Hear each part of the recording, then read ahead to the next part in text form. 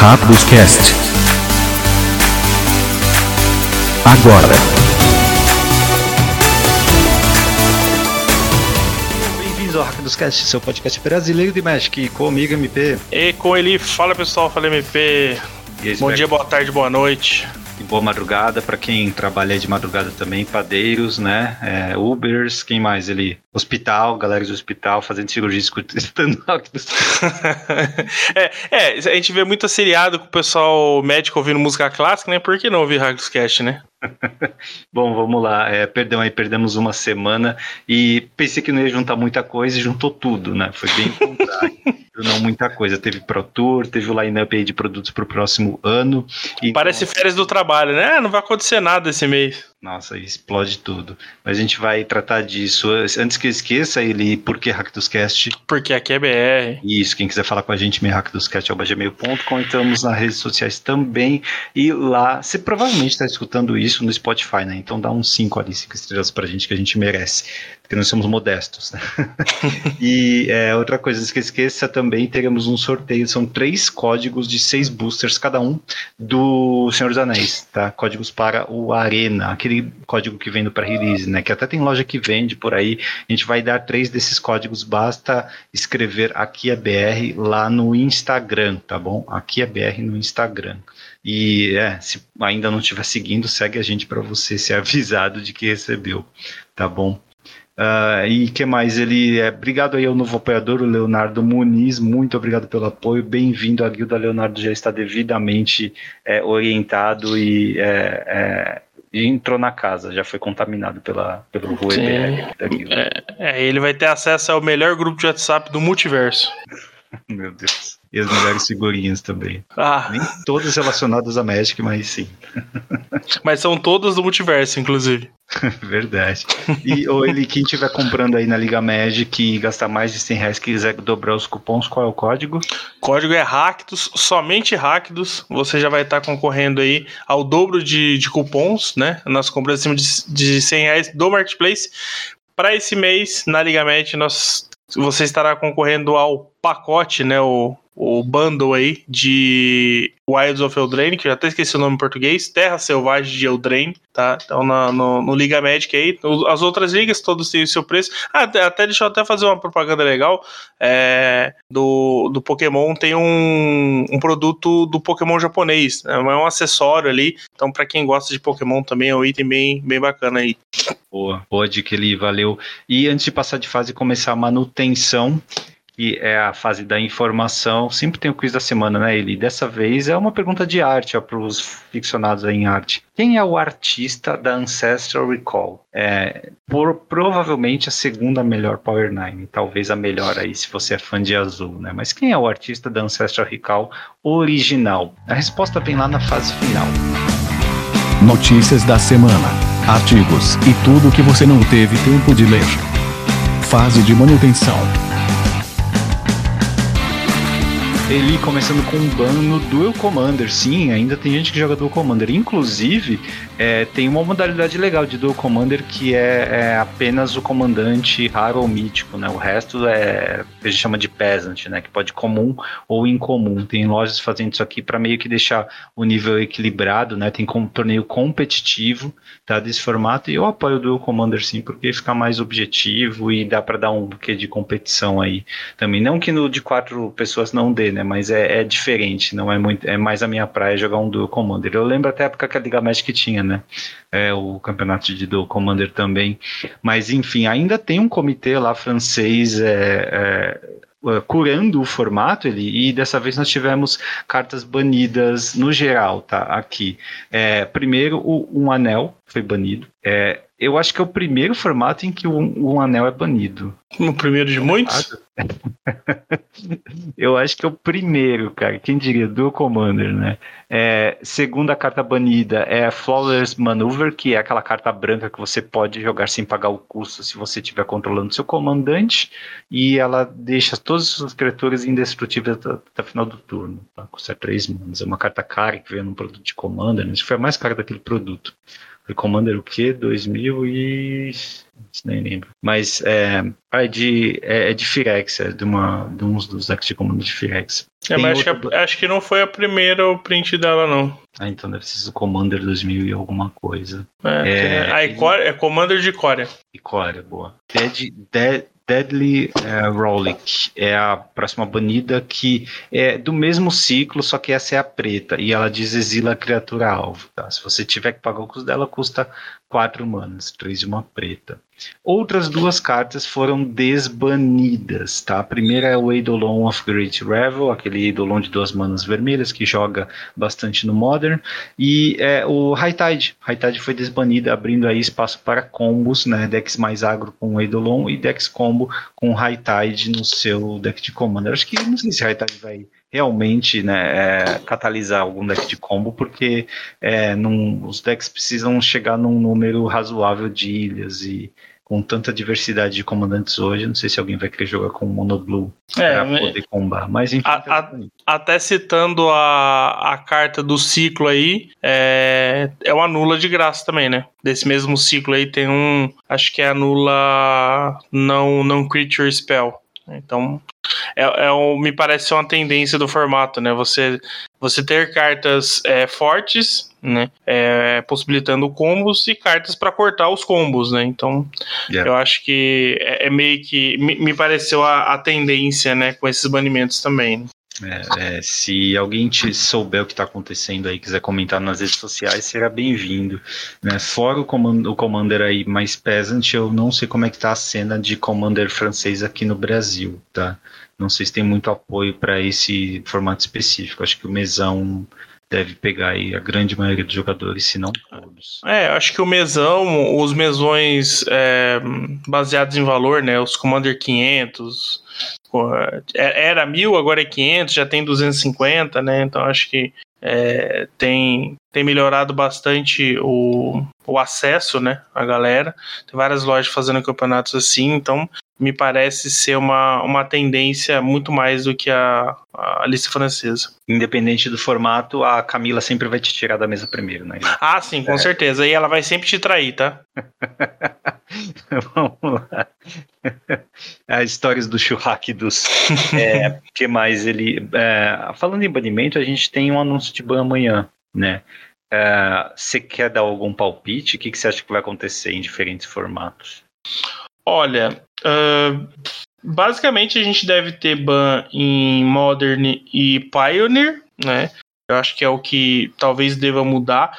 Não acho que vai ter mudança em T2 antes de sair o Drain, né? Eu acho que ainda tem várias incertezas ali e tal, então acho que eles não vão gastar um banimento agora para daqui um mês banir algo de novo. Acho que o T2 já é um formato problemático, né? E eles estão tentando revitalizar, então acho que não deve ter nada lá. Nos outros formatos, eu acho que o Legacy talvez poderia correr algum risco com o Ballmaster, né? O Orc, mas eu acho que eles vão esperar um pouco, não vão mexer com isso agora, então ficaria mais dentro do Pioneer do Modern. Dito isso, eu ainda acho que no Modern não vai ter banimento. Eu acho que fala-se muito do Orc e do Anel, mas eu acho que o Pro Tour mostrou que é possível lidar com ambos, mesmo que eles sejam muito fortes. São cartas difíceis de ser respondidas, eu não acho que eles vão mexer nisso agora.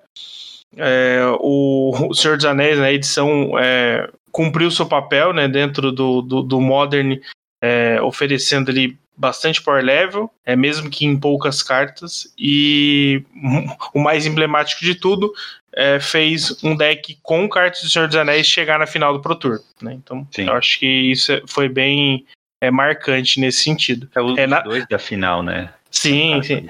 Nada como ver o anel batendo em alguém, né?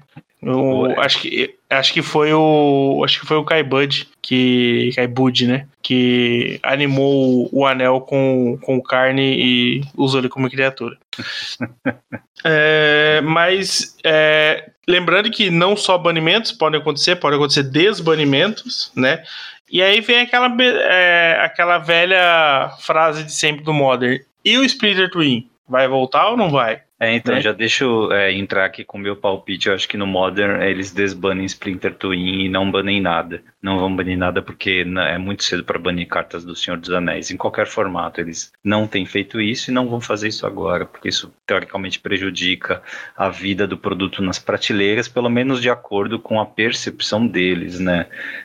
Então, eu acho que isso aí não vai acontecer. Até porque tem mais produto do Senhor dos Anéis para chegar. Tá? Sim, Então, no ainda Modern, tem. acho que eles desbanem sim o Splinter Twin. Nos outros formatos, eu acho que não vai acontecer nada. É mais porque eu não estou acompanhando tão fundo assim o Pioneiro para saber se tem algo que é problemático. E o T2 também a gente teve já ban recente, está para chegar uma coleção. Então, se eles banirem algo da próxima coleção é porque tem algum design que pode ser desastroso na combinação com cartas que teriam que sair na rotação. Né? Mas isso a gente só saberia olhando as cartas do próximo spoiler. Sim, eu chutaria um pouquinho mais.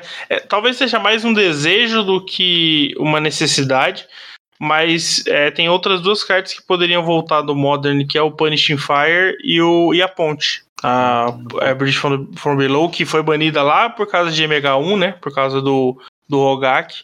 Talvez seja o momento dela voltar. Né? Acho que é um deck com interação de cemitério que talvez possa combater alguns decks e tal, então acho que seja uma outra camada para retornar pro Modern, né? Então acho que pode ser, hein?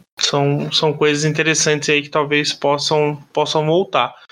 Agora, do Pioneer, cara, eu não sei, eu me preocupo um pouco a forma como o Monogreen ainda continua só crescendo, né? Só tendo cada vez mais respostas.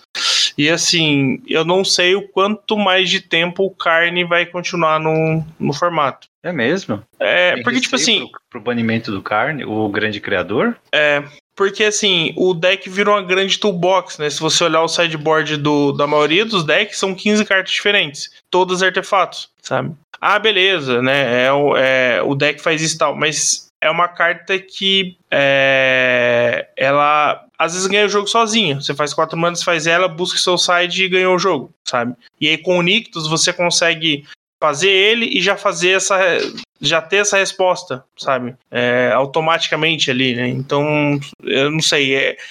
Eu sinto, eu não jogo o formato, né? Então, eu estou repassando o que eu ouço da galera falando. É que várias vezes você sente que não tem resposta contra aquilo. Porque o cara vira o Nix ali, gera 200 manas, paga 4 e faz qualquer coisa do side, sabe? Tipo, uns negócios absurdos. Tem aquele que quando entra ou quando ataca destrói uma permanente, sabe?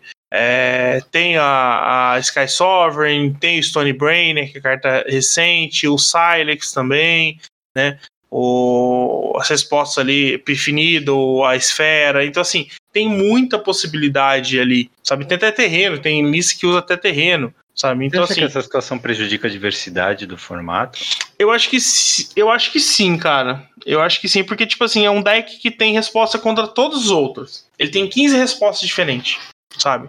E são respostas difíceis de ser combatidas. É um artefato, é fácil de destruir, mas às vezes quando ele entra, ele já resolve o jogo, sabe? Então, assim, eu não sei se precisa, mas o sentimento da comunidade, das pessoas que não jogam com o Carne, é que ele tem prejudicado o formato. Claro, pode ser uma parcela de pessoas que eu tenho ouvido, né? Mas é uma parcela considerável aí de pessoas que eu tenho contato. Mas tutores são problemáticos mesmo, né? Assim, a situação só piora, porque a cada coleção que sai o número de cartas que ele pode procurar no seu sideboard aumenta, né? Porque você vai ter acesso a versões melhores daquilo que você precisa, ou simplesmente versões alternativas. Então, de fato, pode ser uma boa para o resto do jogo, né? Para o resto da vida do formato, não ter um tutor desse. Assim como, sei lá, banir um Burfin pode, por causa disso. Né? Aliás, ele pode voltar? O pode voltar? Não sei, cara. Complicado, acho que não, né? Tá muito cedo. Eu acho que da mesma forma como você disse que a cada coleção você tem artefatos, você tem respostas, né, mais eficientes, o Power Creep vai fazendo melhorar cada vez mais o número de criaturas que fazem mais com menos mana, né? Então, se você comparar na época do pod, em relação às curvas de hoje, você pega bicho de curva de 3 a 5, eles fazem absurdos. Mas para você, não sei se num modo ele tá dando tempo de você armar o pod, né? Gastar o tempo e as manas também, né, para focar um deck nisso. Também tem, você tem um ponto aí. O formato pode estar mais rápido também, menos acessível para o pod. Tipo, o que você vai fazer? Vai rampar para o pod ou vai... Não sei. Teu poder está deixando Hagavan no turno 1, sabe? Você precisa pensar nisso. Eu acho que o melhor cenário é você conseguir fazer o pod antes, né? Pra você tentar startar, porque o pod custa 3 e uma Phyrexiana? Não, esse pra ativar ele, né? Qual que é o custo? As duas são Phyrexianas, tanto pra ativar como pra baixar, pelo que eu lembro. Então, não sei. Você teve um ponto interessante. Tipo, talvez mecanicamente ele seja um problema, mas o custo dele talvez é meio proibitivo. Aí eu confirmei que é 3 e uma Phyrexiana verde pra castar, e pra ativar é 1 e uma Phyrexiana verde. Então, realmente, se arrumarem uma forma de colocar ele antes, né, do turno 3, talvez você tenha um problema um pouco maior, né? Mas realmente não dá pra... Esse é o tipo de carta que, assim, pode vir e dar uma merda colossal, como pode vir e não jogar nada, né? Então acho que o Modern da qual ele foi banido é um Modern muito diferente hoje, né? Você tem... Só as cartas de Modern Horizons, né? Acho que já muda bastante a pegada de como o formato funciona, né? Será que ele sobreviveria num mundo onde você tem sutileza, luto, né? Então, até solitude, né? Que vai resolver qualquer coisa que ele coloque ali, sabe? Bom, mas acho que talvez, pelo menos para Splinter Twin, seja o momento de voltar. Né? Sim, eu acho que sim. Faz total sentido. Seria legal ver um outro combo, né? E é um combo justo, né, MP? É um combo de criaturas que você joga com o que tem na mesa. Cuidado, né? Que isso aqui tá sendo gravado, hein? Combo e justo na mesma frase, né? Não é o pré-cast não, tá? Mas, não sei, acho que talvez seja uma boa pergunta. Talvez a gente não vai ter tempo, né, de ter essa resposta. Amanhã a gente já vai ficar sabendo. Talvez hoje para você que estiver ouvindo. Mas Splinter Twin com as encarnações, a gente não sabe como é que isso vai funcionar também, né? Tem esse ponto também. Bom, é isso. Então, amanhã saberemos a resposta. Vamos para o artigo de State of Design do Mário.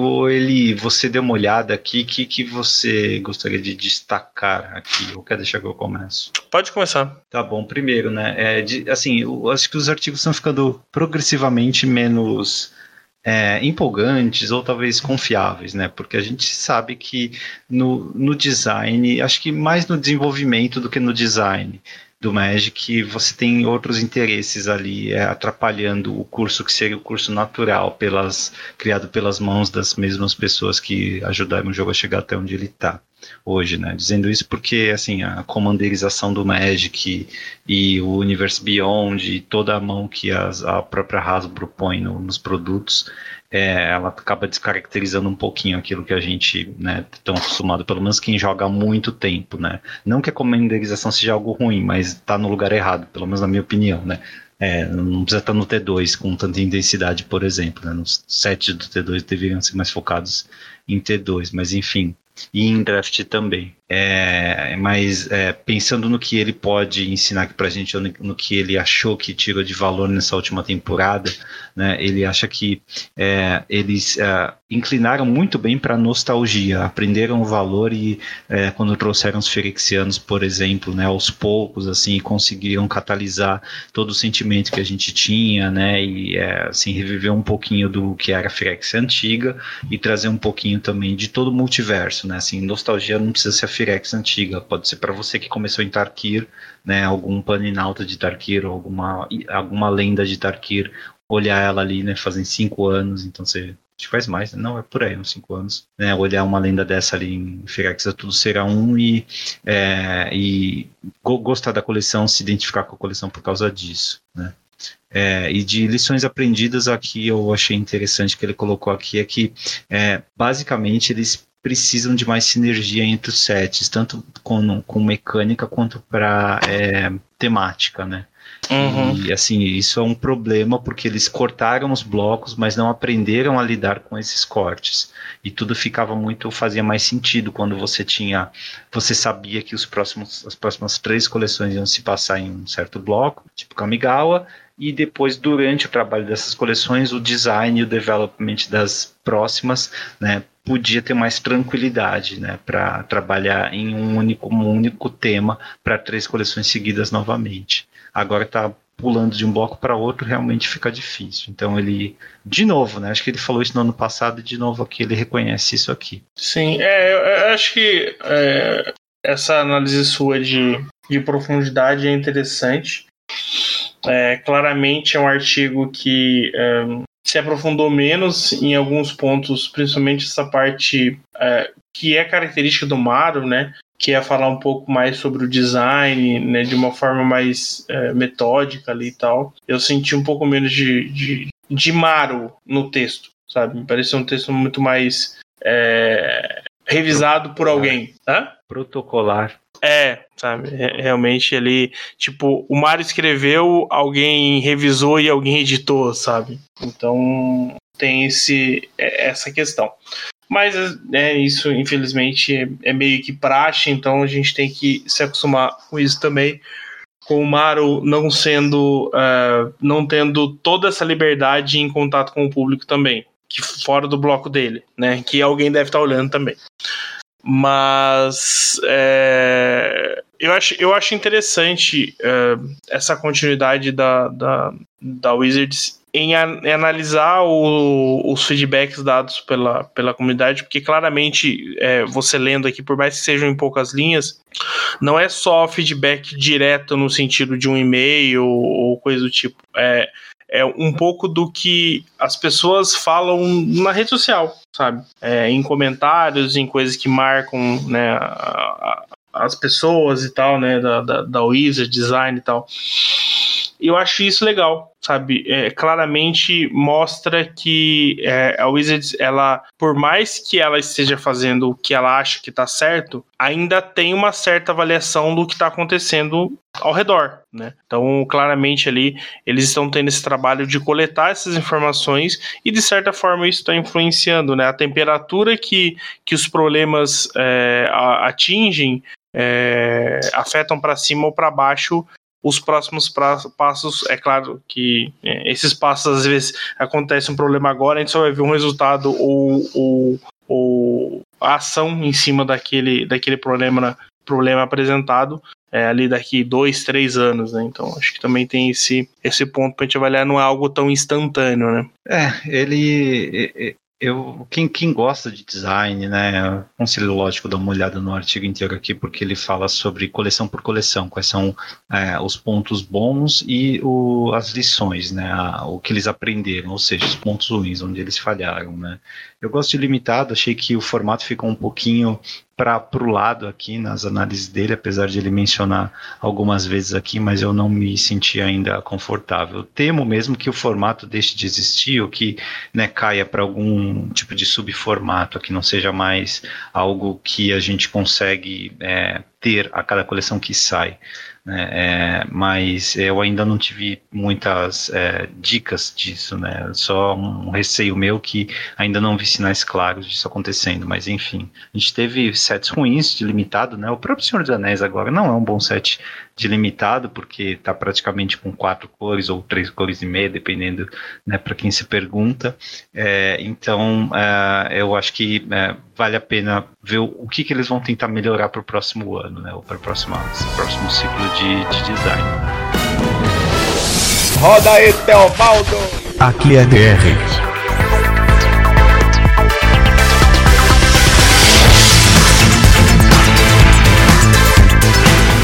Vamos falar agora de um outro artigo. Esse aqui é seu, é de Pauper, lá na Liga Magic. Vou deixar o link aqui na descrição do episódio.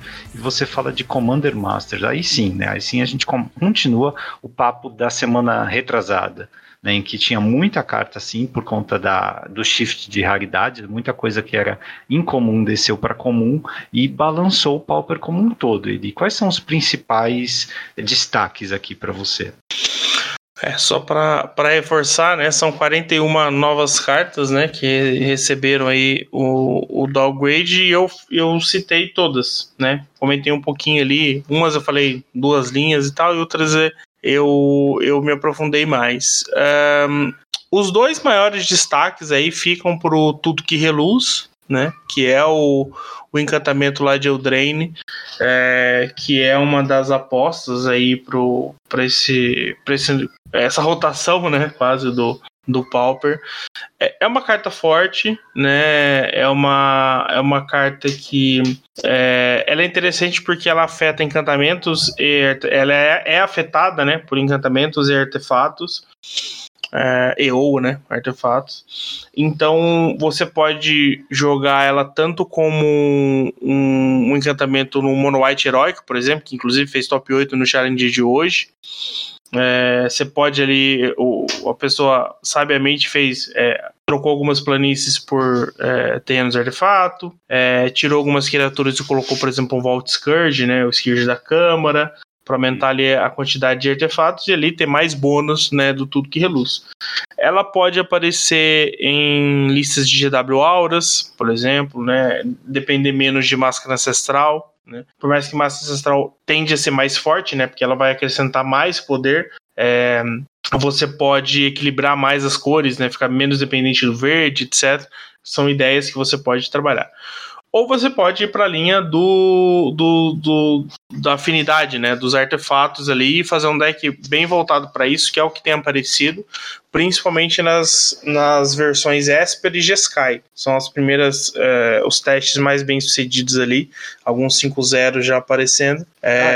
Sim, sim. Porque a edição saiu no mall na quinta-feira, né, quinta-feira após o almoço. Então, ali com algumas horas, ali 2 ou 3 horas, já tinha algumas listas pipocando ali, principalmente de Esper e Jeskai. Tem algumas outras coisinhas aí, tipo Mardu e tal, mas o Esper e Jeskai tendem a ser mais fortes. Tem até a versão UW só, porque o pessoal que tá indo pra Esper é pra usar disputa mortífera e tal, né, pra você não perder essa quantidade de draws ali, né, que o preto pode te oferecer, e o Jeskai porque você tem uma certa agressividade, né, você tem ali ainda Galvanic Blast e tal, e você tem um side mais eficiente contra azul, que é uma cor que pode counterar bem, né, essa ideia ali do Tudo que Reluz, principalmente porque você vai estar encantando o terreno animado que o Kenku Artífice faz, né? Ele anima um terreno, e aí você faz um terreno indestrutível, e aí fica difícil só com bounces ou com exílio artefato que você vai conseguir lidar, né? Então,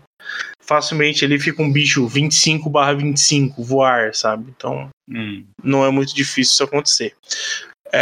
E a segunda carta que tem, né, já apresentada ali destaque é o Místico dos Murmúrios, né, que é aquele bichinho acho que ele é de Ravnica originalmente, que é o 4 manas, 1/5, toda vez que que você conjura uma mágica instantânea feitiço, você faz uma ave ilusão 1/1 com voar.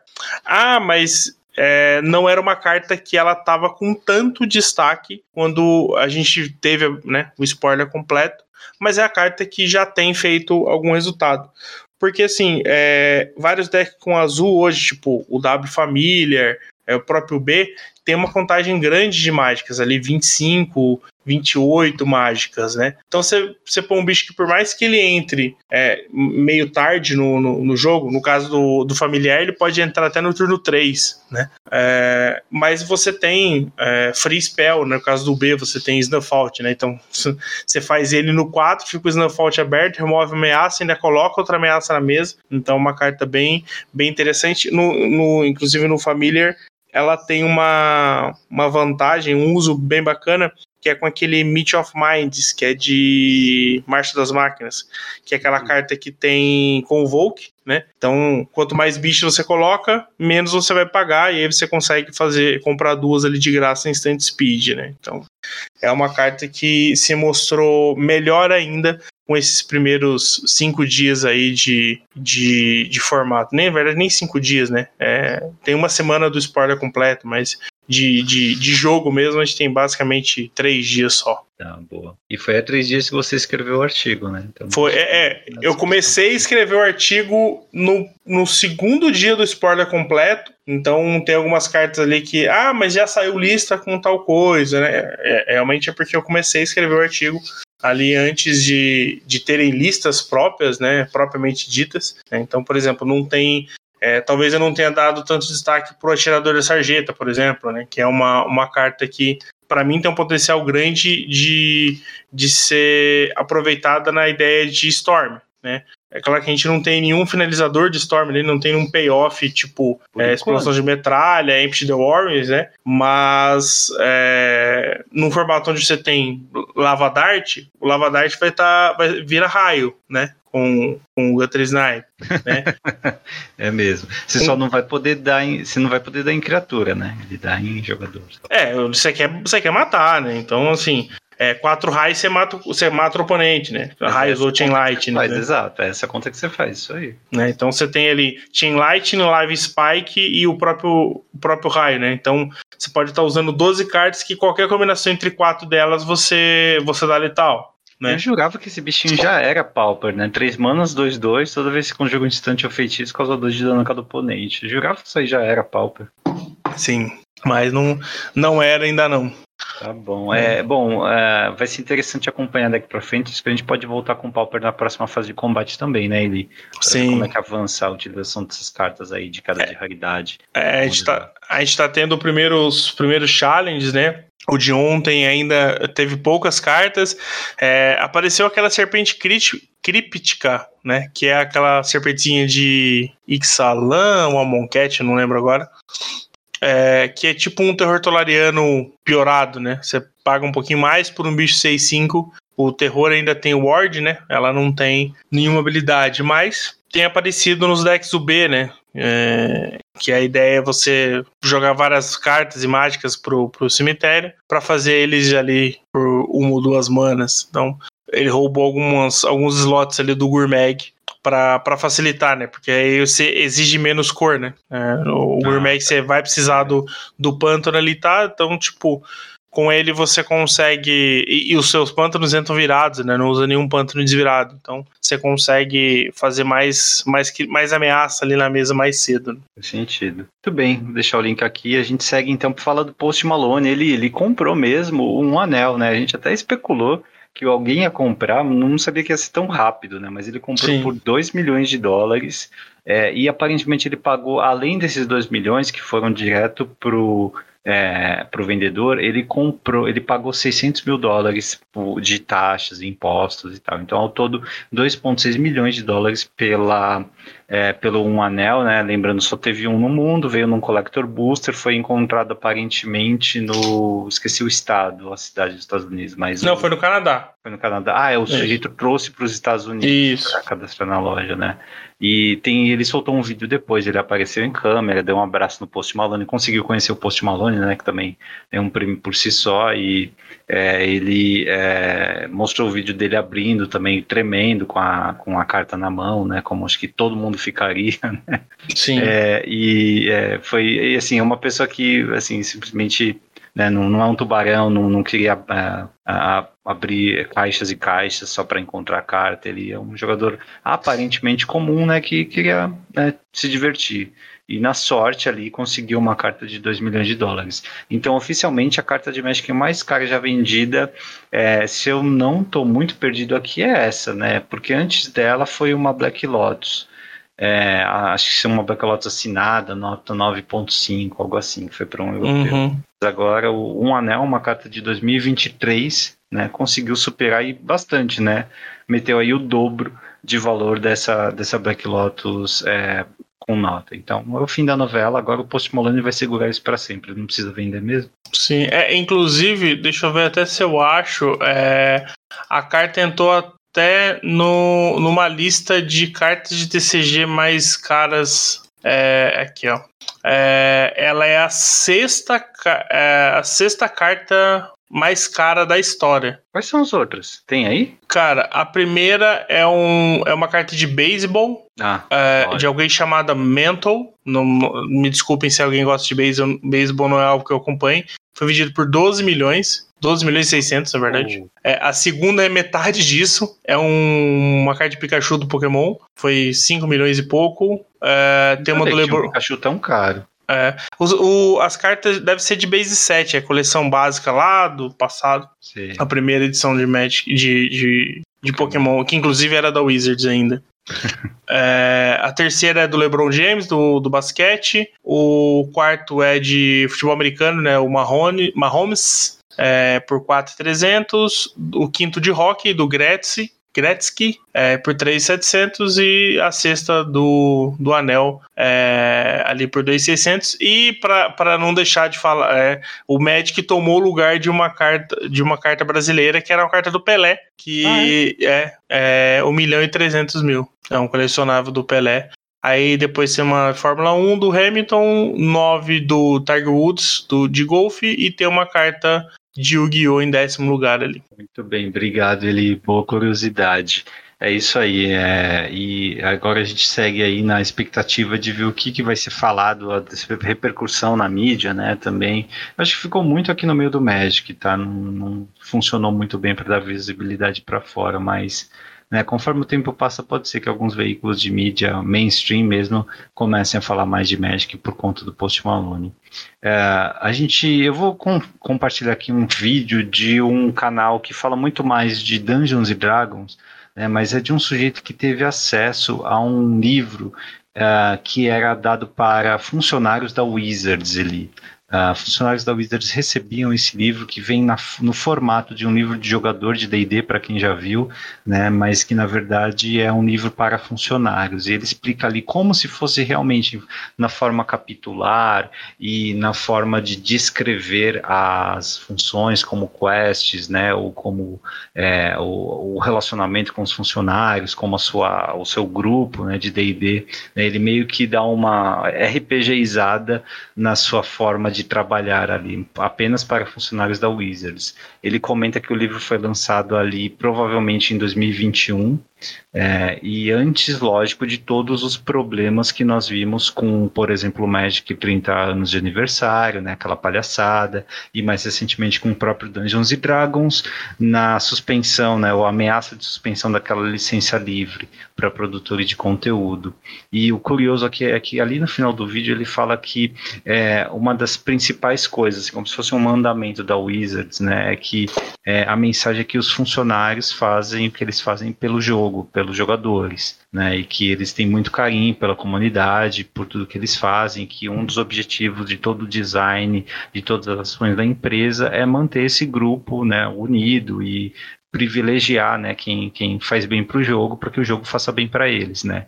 E lógico que essas ações que eu mencionei anteriormente, elas vão contra, né, essa vertente, essa intenção. Então ele especula ali que provavelmente as pessoas que trabalham dentro da Wizards, realizando o design e o desenvolvimento dessas propriedades intelectuais, Dungeons, Magic, né, elas não têm a capacidade hoje, o poder de decisão, né, que as responsabilize por decisões, por exemplo, como a palhaçada dos 30 anos de Magic. Tá? Provavelmente são interesses corporativos para o bem ou para o mal, né, que estão aí sendo associados a essas decisões, né? Então é uma lição até de humildade para a gente aprender a não odiar o game designer, mas sim tentar encaixar essas decisões num contexto muito maior. Tá, então acho que só reforça mesmo que a gente vem comentando aqui há algum tempo. Até estava conversando algo, não diretamente sobre isso, mas essa relação da Wizards e o desenvolvimento do jogo, né, o quanto às vezes as decisões corporativas dela afetam a nossa experiência dentro do jogo, né, o que a gente sente em relação ao Magic, né. E assim, para quem tem experiência de trabalhar em indústria, né, em grandes empresas, sabe o quão manipuladora e o quanto ela coloca pressão sobre os funcionários, né? Principalmente quando você vai subindo hierarquicamente, né?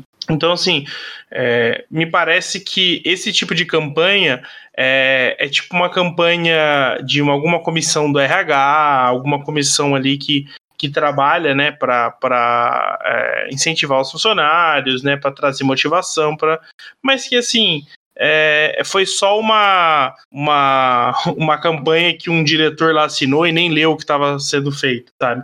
Que é a pessoa que vai tomar as decisões e que nem sempre vão estar alinhadas com esse tipo de campanha, né? Então, às vezes, pode ser pessoas que realmente se importam com os seres humanos que estão ali trabalhando e com os seres humanos que estão envolvidos diretamente com os produtos da Wizards e que, às vezes, foge completamente dos interesses que a Wizards tem mostrado, né? Não necessariamente seja o melhor a seguir, né? Esse ponto aí, ele é tocado no vídeo mesmo pela pessoa que está comentando, e ela é bem coerente, né? Quando ela fala, ela cria uma linha do tempo e fala, olha, esse livro é de 2021, nós vimos toda essa palhaçada ali em 2022, começo de 23, então a história que fica aqui é que a história dos funcionários, aquilo que é ensinado para eles é uma coisa, e aquilo que a empresa faz é outra, então talvez em cima da empresa tem interesse que se sobrepõe àquilo que é a agenda dos funcionários. Uhum. Um bom exemplo disso, até para contrabalançar ele, uma recomendação que eu faço aqui para todos os ouvintes, né? Compre, jogue ou suporte quem está produzindo conteúdo de Baldur's Gate 3. Tá? É um jogo da Larian, tem uma ligação com a Wizards, né? Baldur's Gate é um RPG isométrico que é propriedade é feito com base em Dungeons & Dragons, em Forgotten Realms. E inclusive Minsk e Bull estão lá nesse jogo, tem alguns personagens que a gente viu em Carta de Magic também. Mas a história do desenvolvimento desse jogo e de como ele está sendo recebido pela crítica e pelos jogadores agora, ela ensina muito sobre essa reversão da percepção dos jogadores com as empresas e os estúdios, né? Nesse caso é videogame. Só que é um case muito interessante ali, porque é um jogo que, assim, é um estúdio pequeno e que não tem uma desenvolvedora por trás. É como se fosse uma empresa fechada, entende? Não tem acionistas, não tem ninguém controlando, não tem uma Hasbro por trás. Eles simplesmente conseguiram a licença da Wizards para usar a propriedade intelectual deles e trabalharam anos, muitos anos. Para você ter uma ideia, o jogo está em acesso antecipado para playtesters por 3 anos. Tá? 3 anos, um RPG. E a quantidade de conteúdo que eles colocaram, a quantidade de carinho que eles tiveram, e esse tipo de RPG, você tem muito trabalho para produzir um número de experiências limitado. O que eu estou querendo dizer com isso é o seguinte: para você experimentar tudo que foi colocado como trabalho em um jogo desse, você precisa jogar muitas vezes, escolhendo, tomando decisões diferentes, porque é um daqueles jogos em que ele vai te dar opções de diálogo e tal, e você, lógico, só vai ouvir todas as cutscenes, vai ver tudo que eles colocaram ali para você se você jogar muitas vezes, né? Então eles tiveram esse cuidado, esse carinho, e o jogo tem 0 microtransações também. Inclusive ele é um grande dedo do meio, a resposta que eles têm na FAQ deles, dentro do jogo, dizendo que não, nós não temos microtransações, não vendemos nada dentro do jogo, nós queremos que você aproveite o jogo na sua forma integral, né? Então é um dedo do meio para a Ubisoft, para a EA Games, né, que faz o FIFA, para todo mundo, né? Inclusive acho que até para a Wizards, porque a gente vive de comprar expansão e coisas adicionais, mas é um case bonito, né? Porque assim, é um produto que está com bons reviews de críticos e de jogadores, e o pessoal está realmente suportando o desenvolvedor, estão comprando a versão deluxe do jogo, que vem só com trilha sonora e artes extras e tal, só para poder mostrar que eu estou te dando suporte, porque você está sendo honesto e você teve um carinho, você tomou o tempo que você precisou tomar para fazer o negócio certo, né? Que é muito diferente do que a gente vê com diversos outros jogos ou produtos por aí hoje em dia. Então é um case interessante, e se realmente a gente aprender, assim, tudo que a gente comenta aqui sobre isso, sobre os caminhos da empresa, isso tende a repercutir até chegar um momento como esse, sabe, em que tudo coalesce, né, numa grande movimentação do mercado para maior transparência, para maior cuidado com o produto. Eu acho essas histórias muito legais. Infelizmente, elas não são tão comuns, então a gente precisa repercutir quando elas acontecem. Sim, eu acho que é mais uma amostra de que há espaço, né, para esse tipo de jogo, de produto em si, que não só tem interesses comerciais, né? Tem uma preocupação com o consumidor, né? Tem preocupação em entregar algo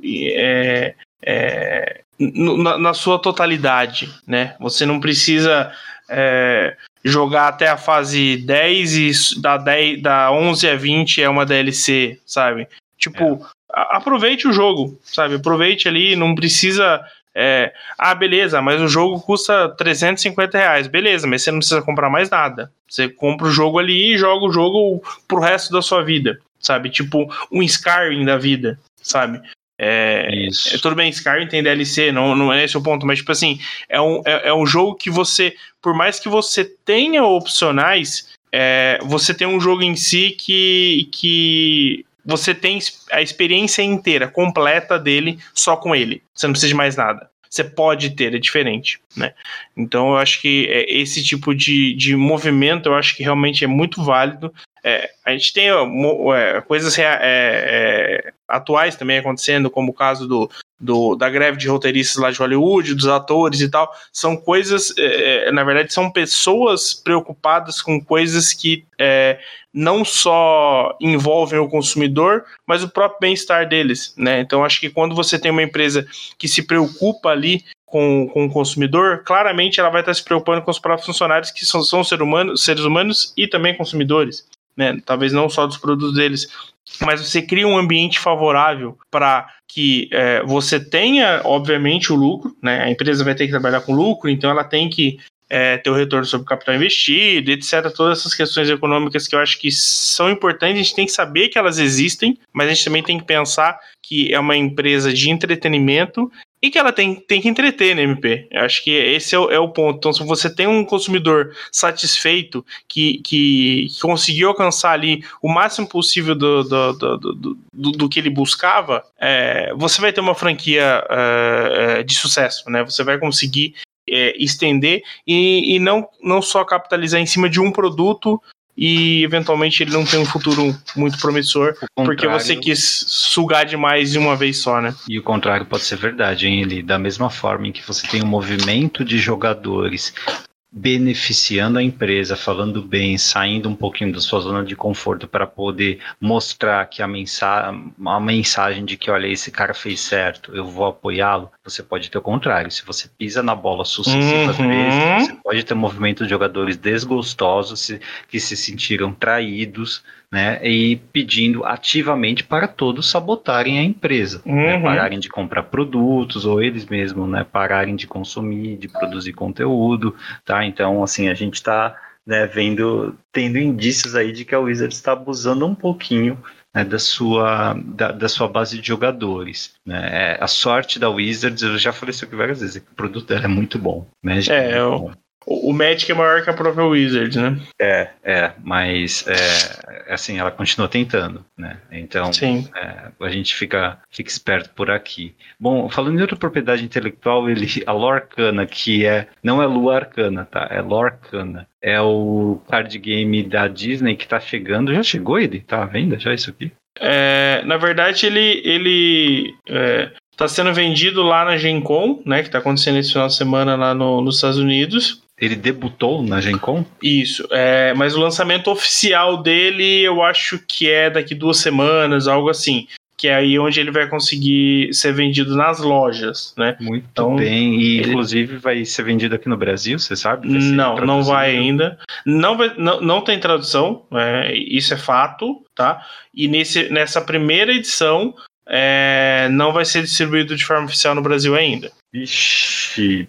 Bom, mas é o seguinte, tem muita gente falando desse jogo, né? E não é à toa, é o jogo da Disney, tá? Então ela tem ali a liberdade para usar as artes dos personagens, né? clássicos dela, então para criança principalmente pega muito, né? Porque tem muito Mickey, Pato Donald, Pateta e tal. Uhum. E é um jogo que, assim, mecanicamente ele é muito parecido com o Magic, tá?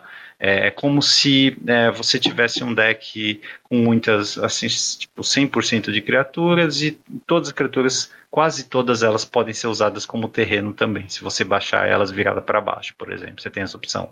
Então, eles, né, mitigaram bastante o problema de zica de mana. Isso não deve acontecer, ele é mais simples que Magic, você consegue ver nesse vídeo que eu vou deixar aqui na descrição, 2 pessoas jogando, inclusive um deles é o designer, é bem simples, eles explicam rapidinho e começam a jogar e você entende, poxa, isso aqui tem um certo espaço de design, né? Ele não é tão profundo como o Magic, mas sim, eu acho que vai, se vier para o Brasil, principalmente olhando aqui para o nosso reduto, né, ele pode atrair gente para longe do Pokémon, do Yu-Gi-Oh! E também do Magic, né? Porque tem esse apelo mais emocional também. Isso, assim, é só a primeira coleção, né? Pode ser que em expansões futuras eles ampliem para outras propriedades intelectuais da Disney, né? Como Marvel, por exemplo. Sim. Eu acho que esse apelo... A marca Disney é tão grande ou provavelmente maior do que a própria marca do Pokémon, né?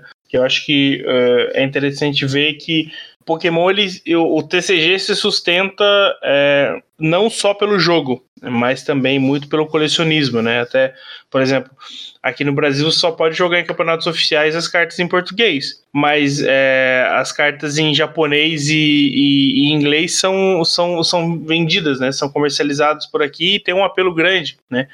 Porque a marca é muito forte, né? Então, assim, você não tá preocupado se você vai jogar ou não, você quer ter aquele Pikachu bonito, você quer ter aquele Pokémon X bonito, né?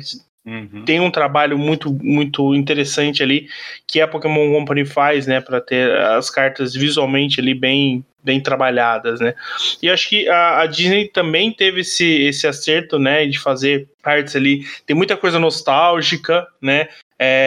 Você comentou das outras propriedades intelectuais, a própria Ravensburg, né, que é a Ravensburger, eu acho que é o nome certo, ela comentou, né, que nesses primeiros anos ela deve trabalhar só com as histórias clássicas, né, então a gente vai ver as princesas, né, toda a turma de Mickey, Pato Donald, etc. A gente não deve ver nada fora disso, né?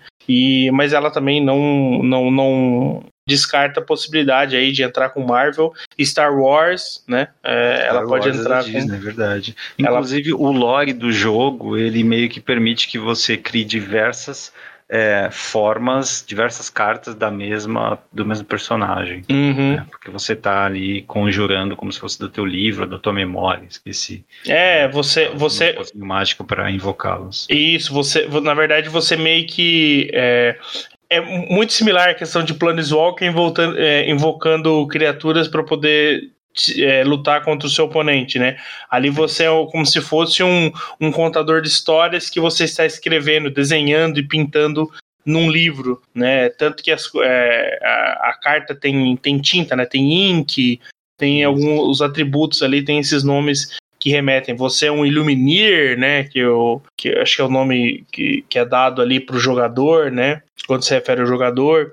Então, assim, o jogo em si como você comentou, é simples, ele tem uma similaridade com o Magic, mas ele tem um pouquinho de outros card games também, né? Você falou de não ter a mana, né? Você usa as próprias cartas, isso é uma coisa que o Fábio tem mostrado com bastante sucesso, né? O Flash and Blood. As próprias cartas você descarta ali para poder gerar recursos, né?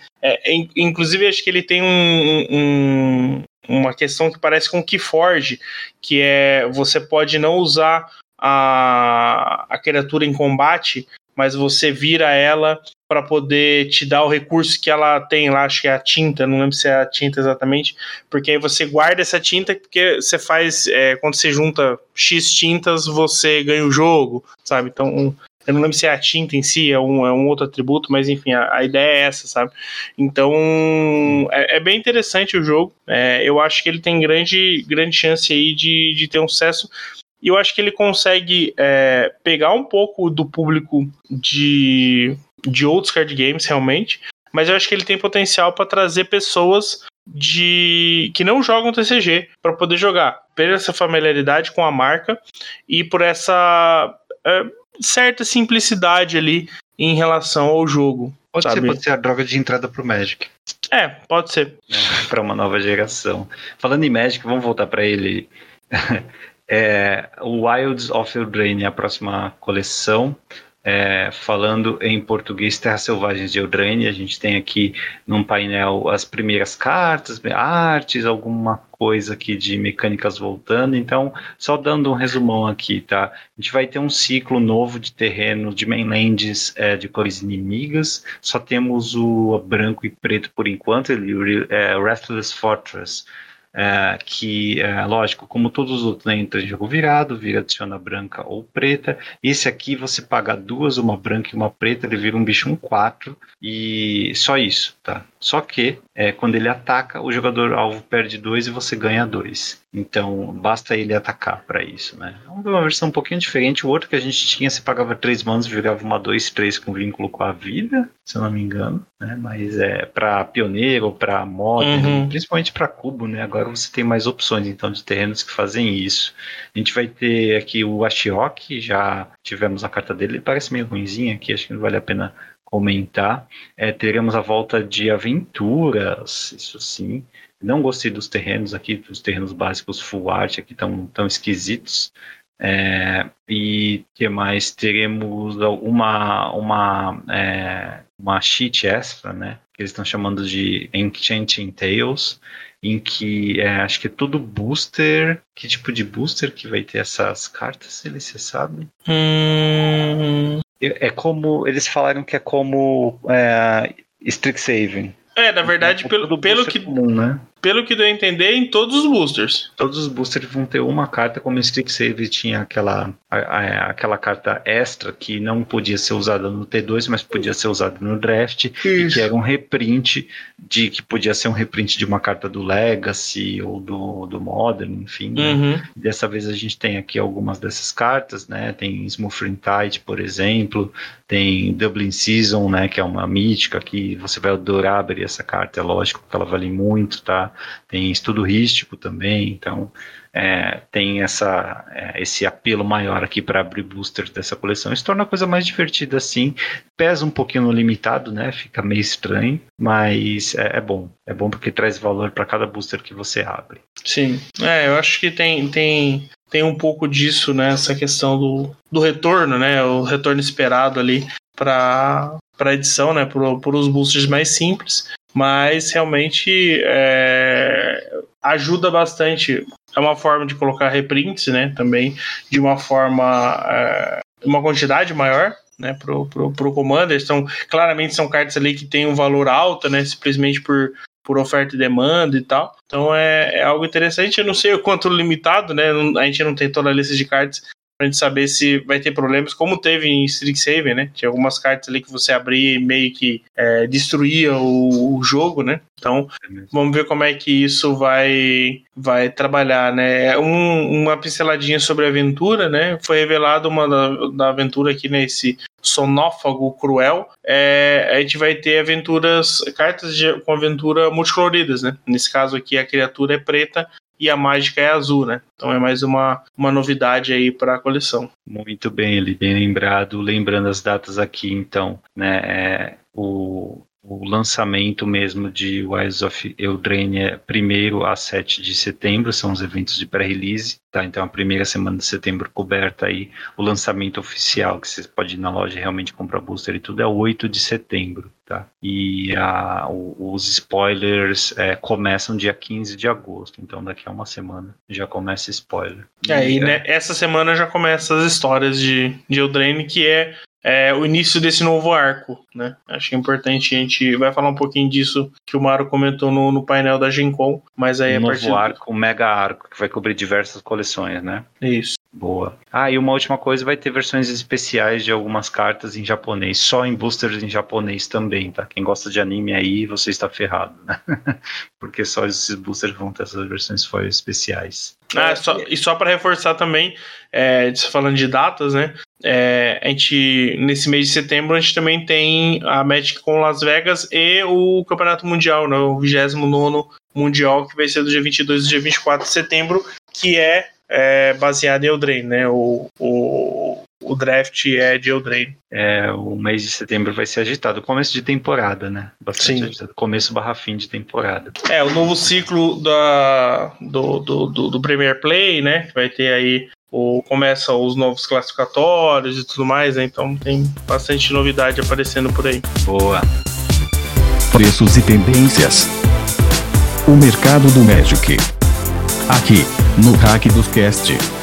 Ele voltando rapidamente para Commander Masters, alguma grande mudança nos preços? Eu tô olhando aqui os decks, né? A avaliação da Liga Magic, tá? Para os decks. O deck de Eldrazi, R$1.000, preço mínimo R$1.090, né? Para ser mais preciso, o deck de encantamentos parece ser o mais barato, 717.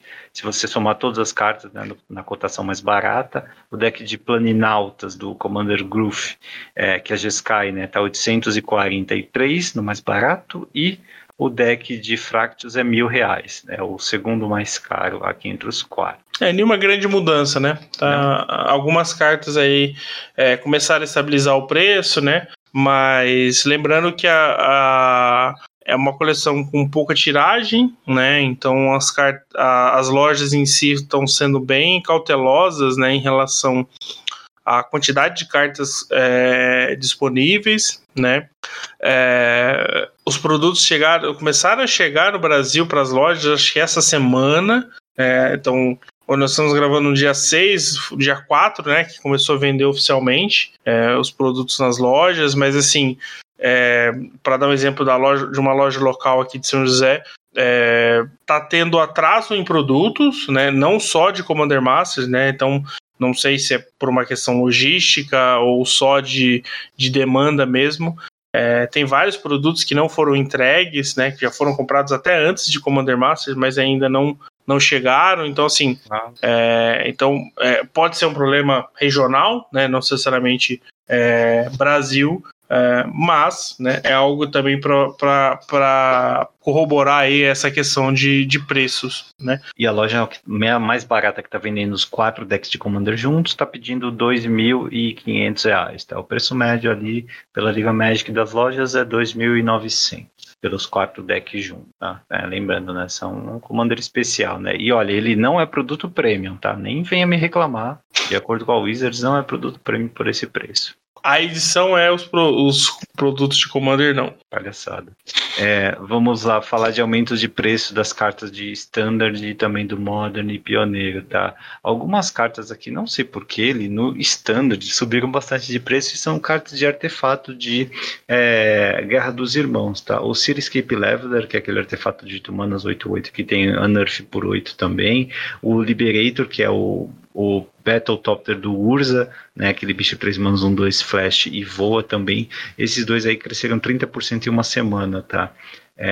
Saíram de preço de book aí pro Liberator, por exemplo, tá $3.6 lá fora, tá? O Doubt Voidwalker, que é uma carta que teve muito destaque lá no Pro Tour, né, ele venceu um jogo sozinho, basicamente. É uma carta, a gente vai falar dele depois, né, mas o Voidwalker é aquela de Modern Horizons 2, que é um bicho com sombra, né, 2 manas pretas, 3/2, tem sombra, e ele tem uma habilidade estática, que toda carta que for colocada num cemitério do oponente, ela é exilada. Em vez disso, você pode virar, sacrificar ele para jogar uma carta exilada do oponente sem pagar o seu custo de mana, tá? É muito forte, né, a gente até falei que eu já substituí uma carta do cubo por ele, né, tem umas sombrinhas ali, tirei uma delas e coloquei ele, e ele subiu aqui 20% em uma semana, tá atuais $10, até que tá barato para tudo que ele faz, tá? Uma carta que dobrou de preço aqui é o Void Winnower, que é um Eldrazi, e ele não foi o único Eldrazi que cresceu de preço, tá? O Conduit da Ruína também. O Conduit da Ruína, ele é mais baratinho, né? Tá atuais $7, numa alta de 62%, e o Void Winnower, que é aquele que a gente já viu jogando em Reanimator, se eu não me engano. Lembra ele? Reanimator do Legacy, acho que eu já vi essa carta. É o que você escolhe para o ímpar, né? E aí não pode O jogador não pode gastar. Na verdade, você não escolhe, né? Ele sempre tem o mesmo texto aqui. E 9 manas, 11,9 e tal. Essa carta aqui dobrou de preço e tá $61, tá? É uma carta que é mítica, né? No papel a gente teve em Batalha por Zendikar e só, né? Depois só em Secret Lair. Então, tá aí. O Condutor da Ruína, você aqui, ele tá bem deslocado o preço, tá? Então, lá fora $7, aqui você tá encontrando ainda por R$4, R$5. Então, se você precisa da carta, é um bom momento para correr atrás, né? Boa. O Void, assim, me parece que ele tá num processo de aumento, tá? Já tem algumas lojas. Quando você tem cartas foil, às vezes mais barata do que as normais, é porque tá tendo alteração de preço, então talvez seja os últimos dias aí para você conseguir pegar ele em valores melhores, porque se ele já tá $61, ele deve subir ali para mais de R$100, 120, 150, talvez até 200, se a gente for considerar só a referência do dólar, né? E aqui você está encontrando versões SP ali por entre R$60 e R$70. Olha só. Então, assim... Eu acho que é porque eu tenho um pessoal comprando o Commander de Eldrazi e pimpando ele. Sim, é possível. E aí aumenta a demanda por essas cartas, que são cartas boas nesse deck. Deve ser isso ali. Por exemplo, você tem as versões de Secret Lair aqui sendo vendidas por R$100, tá? Então, assim, é uma carta que provavelmente vai subir bastante, tá? Então, assim, se você tá ouvindo aí e tem algum Commander que pode usar ela, compre logo, né? Ou se você tá querendo vender, espere um pouco para vender também, né? Bem lembrado. E é isso, vamos falar de Pro Tour. Decks de destaque. Agora, na fase de combate. Pro Tour Senhor dos Anéis, tivemos aí final Modern, né, entre cartas do Senhor dos Anéis e também de Modern Horizons 2, basicamente isso está ficando pré-construído de coleções feitas especificamente por formato, né, antes era um formato, a ideia do Modern era um formato para você jogar com as cartas que não são mais válidas no T2, agora desvirtuou bastante. Mas enfim, falando dos brasileiros, não tivemos os brasileiros no top 8, os melhores brasileiros foram o Álvaro Almeida, que ficou aí com 8 vitórias, né, 24 pontos, assim como o Pedro Perrini, né, o jogador aqui de Osasco, Zona Norte de São Paulo, jogador novo também, acho que foi o 6º Pro Tour dele, foi muito bem, fez 8-8. O Vili Edel foi bem também, 7-8-1. E o Vili Edel, ainda jogando, gostei de ver. O Matheus Ponciano, o Gabriel Martinez e o Cláudio Miranda também foram bem. O Cláudio é da Liga Boltz? Sim, o Cláudio entrou recente, Cláudio né? H. Isso. Fez 7-9 aí. Eu não tenho certeza, mas talvez tenha sido o primeiro Pro Tour dele, eu acho. Não tenho certeza agora. Mas até algumas informações aí, o Vili Edel, com esse resultado, ele... Na verdade, o fato de ele ter feito o dia 2 confirmou a vaga dele pro Mundial, né? É mesmo? Então, ele tá classificado pro Mundial. Ele vai ser o único que conseguiu pela pontuação. O único brasileiro que conseguiu pela pontuação. Os outros 3 são os campeões do Showdown, né? Os 3 campeões de Showdown, mais o Vili, que foi pela pontuação. O Pedro Perrini precisava de uma vitória para conseguir a vaga no Mundial também e não conseguiu. Acabou perdendo a última partida. Até teve um pequeno estresse ali, porque para quem conhece as pessoas, né? Tem várias vezes jogadores concedem para outros ali, nem a troco de nada, mas simplesmente porque não tem nada em jogo ali. Mas, por exemplo, para ele, se ele conseguisse a vitória, ele ia pro Mundial. O cara que ganhou não tinha nada, né? Não teve vantagem nenhuma ali, talvez até nem em relação de financeira, né? De melhorar a premiação, nem nada. Mas enfim, né? Por exemplo, os jogadores, né, que a gente conhece tiveram, né, esse tipo de situação que acabou levando ele aí para outros eventos e tal, mas enfim, o Pedro não conseguiu aí essa vaga, né? Ficou bem chateado ali, pelo menos uma das pessoas que conhece ele comentou sobre isso. Então, poderia ser mais um brasileiro aí no Mundial, mas aí não foi dessa vez, mas mostra aí o potencial dele de conseguir, né? Uma vitória, né? De conseguir por pontuação e tal. É bem bom, assim, né? No sentido de que tá difícil para os brasileiros, né? Pode ver aí que a gente teve 14 brasileiros, só 6 foram pro dia 2. O melhor resultado ali foram 2,88, né? Então, assim, a gente foi bem mal. A gente foi muito mal no draft, sabe? Eu lembro de a primeira parcial ali do dia 1. Tipo, só o Patrick tinha feito 3-0, né? Uau! Tipo assim, se eu não tô errado na conta, seriam 42 vitórias possíveis, né? De máximo ali possíveis. A gente tinha conseguido, tipo, 12, sabe? Um negócio absurdo, assim. Tipo, a gente teve 2 ou 3 que fizeram 0,3, sabe? Tipo assim, 8 ou 9 que fizeram 1-2, e aí teve, acho que 2-2-1 e 1-3-0, sabe? Mais ou menos uma... País tomamos um sacode, então. Sim, o triste foi que o Patrick fez 3-0 no draft e 0-5 no Modern. Nossa, cara. Acontece, mas eu pensei que tinha um brasileiro na final do top 8, cara. Quando eu olhei, ele falei, o Eli tá na final do Pro Tour. Não, o Calcano. É o nosso multiverso, né? Eu, o Sanduba e o Calcano aí. Vocês, de longe, assim, até que dá pra confundir um com o outro, achei parecido, mas esse top 8 foi estelar, teve o Calcano, mas também teve Kaibuda no top 8 e Gabriel Nassif, né? Se eu não me engano, eles até se enfrentaram numa partida, assim. O Kaibuda é sensacional, né? Jogador que já fez top 8 seguidos, títulos mundiais seguidos, mundiais não, né? Títulos de Pro Tour seguidos também, e ainda tá na ativa aí. Mas falando no metagame em si, né, a gente teve então muita carta do Senhor dos Anéis, principalmente o Um Anel e o Archibald Masters, né, o RakdosCast foi o deck aí mais, acho que um dos mais bem sucedidos, mas também esse Pro Tour marcou, ele carimbou a volta do Tron, né? Sim. O Tron tá de volta, o Um Anel é muito forte, o Carne continua forte, voltou o Tron, e é o Tron mono verde. Sim, o card que você tá falando é o card de 4 manas, né? Porque o de 7 manas acabou dando lugar pro próprio anel, né? Isso, é o Carne que busca o anel que tá no seu sideboard, se você precisa resetar. É isso. Sim. Onde traiçoeira, né? Busca tudo que você precisa pra fechar o jogo. É incrível. Sim, uma das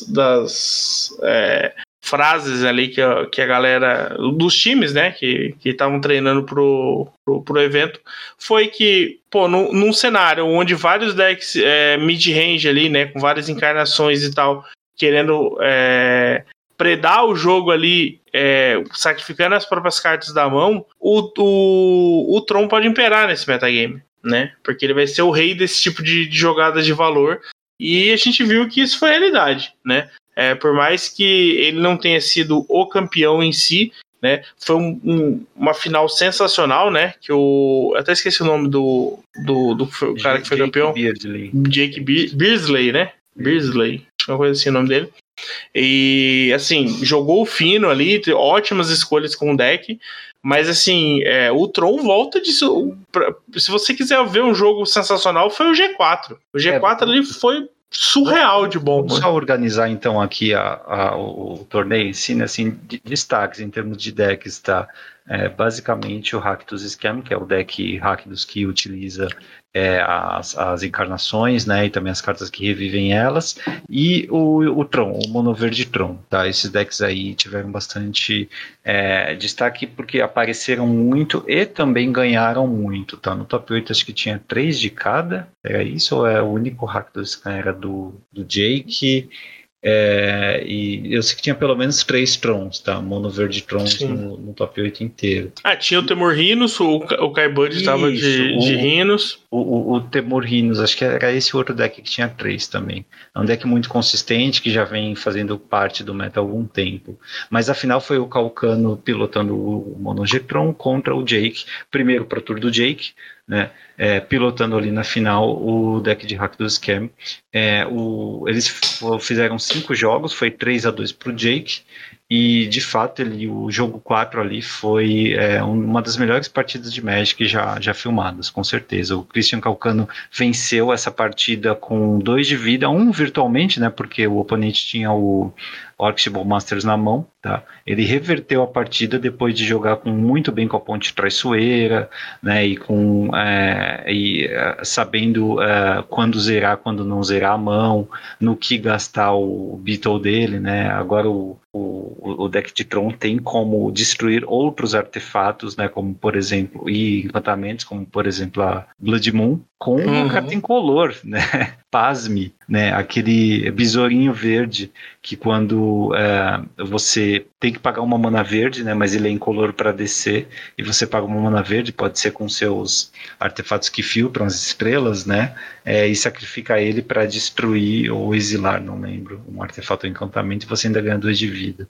É incrível como essa carta jogou bastante, a Ponte Traiçoeira também, né? Grande carta. E foram partidas muito boas. Acho que a segunda partida foi um pouco de exagero, né? Foi a partida em que o Void, o Void Walker brilhou. Você lembra dessa, Eli? Sim. Que ele castou o Lamog, né? O Lamog no terceiro turno, castado. Segundo turno, o Void Walker com o descarte do... Não, vai no terceiro turno, de boa, ele vai lá, dá Totseize ou dá a encarnação e descarta o Lamog do Calcano, fica exilado e o Void Walker só tapa, casta o Lamog, né, destruindo 2 terrenos. Foi engraçado.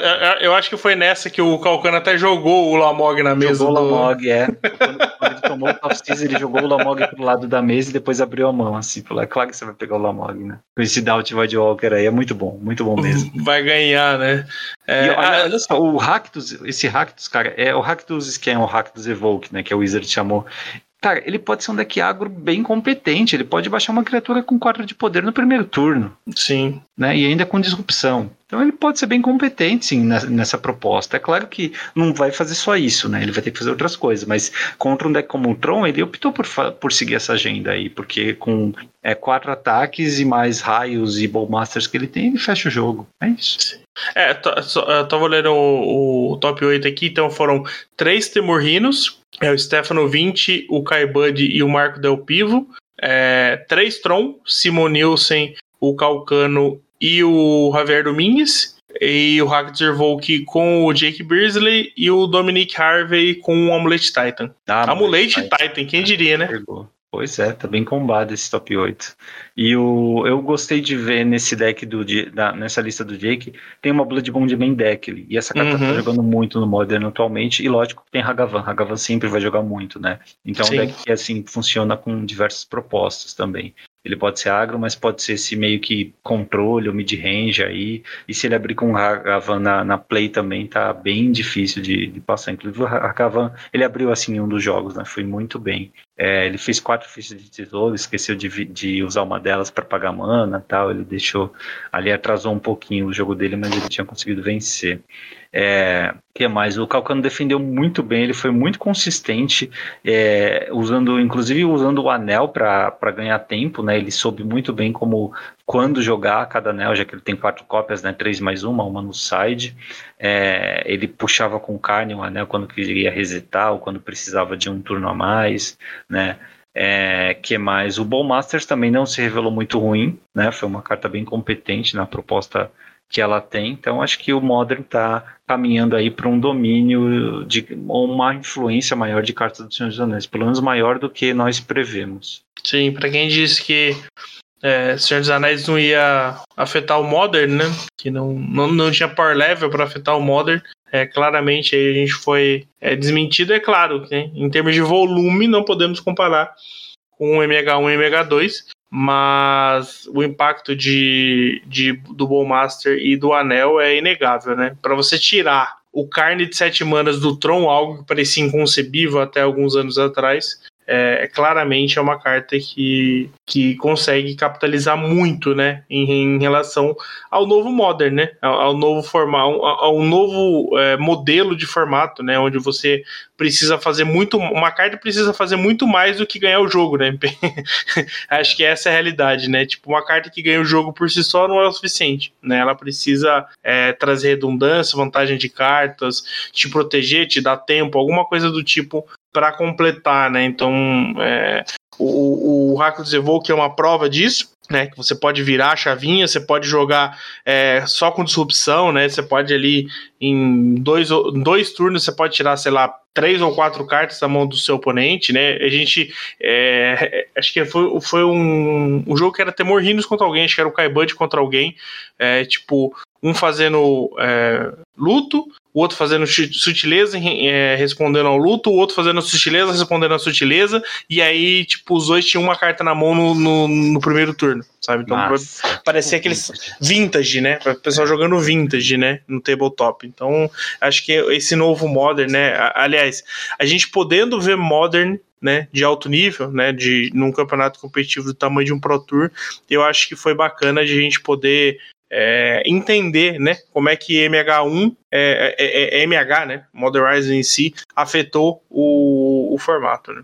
Esse jogo 4 foi realmente maravilhoso. Não, foi surreal, foi um jogo surreal. Muito intenso, muito bom. A habilidade dos jogadores, a paciência deles e como as coisas ficaram por um fio em alguns momentos, foi muito bom. E assim, foi o Calcano virando o jogo, né, mas foi o que seria mais ou menos um deck agro, com elementos de disrupção atacando um deck combo / controle, né? Bem, assim, tudo que precisava dar certo pro Calcano, assim, deu para ele reverter no último momento que ele precisava. Foi incrível mesmo.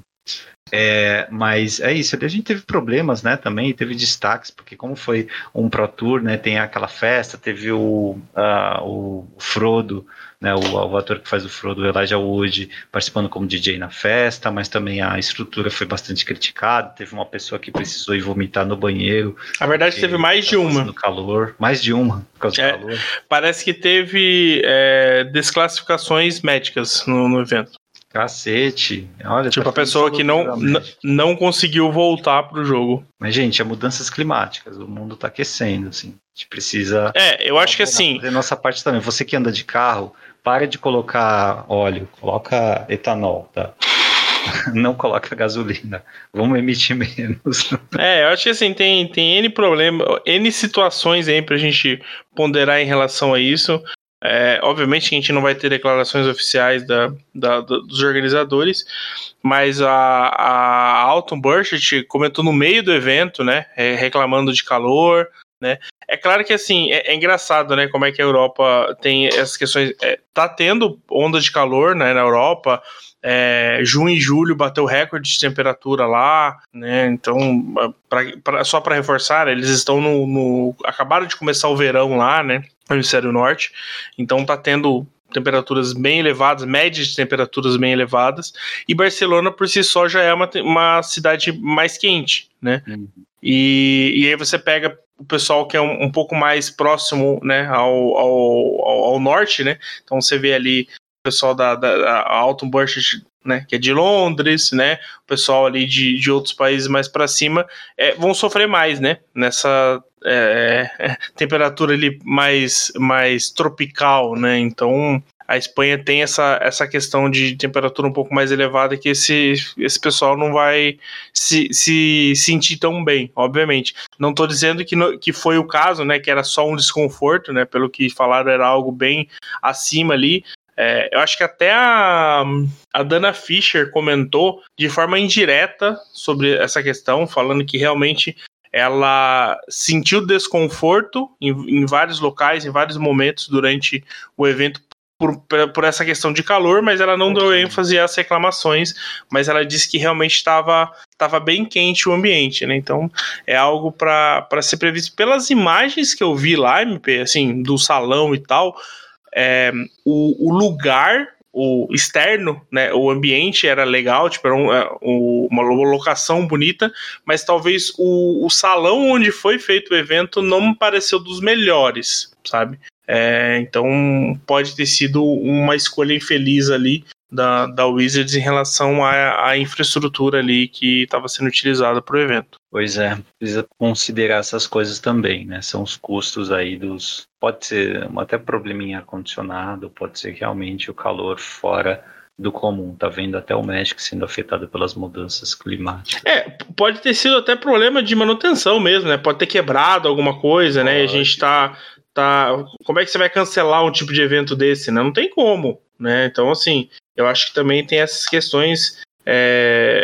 a se pensar, né? Tipo, quebra de equipamento, para quem vive na indústria aí sabe que acontece direto, né? Então, assim, não dá pra gente simplesmente querer só acusar a organização. Pode ter sido um acaso infeliz ali. Exatamente. E só para finalizar, ele lá na Liga Magic tem um artigo do Bruno Ramalho em que ele fala sobre o bicampeonato do Trios Legacy da Liga Paulista de Legacy. Uhum.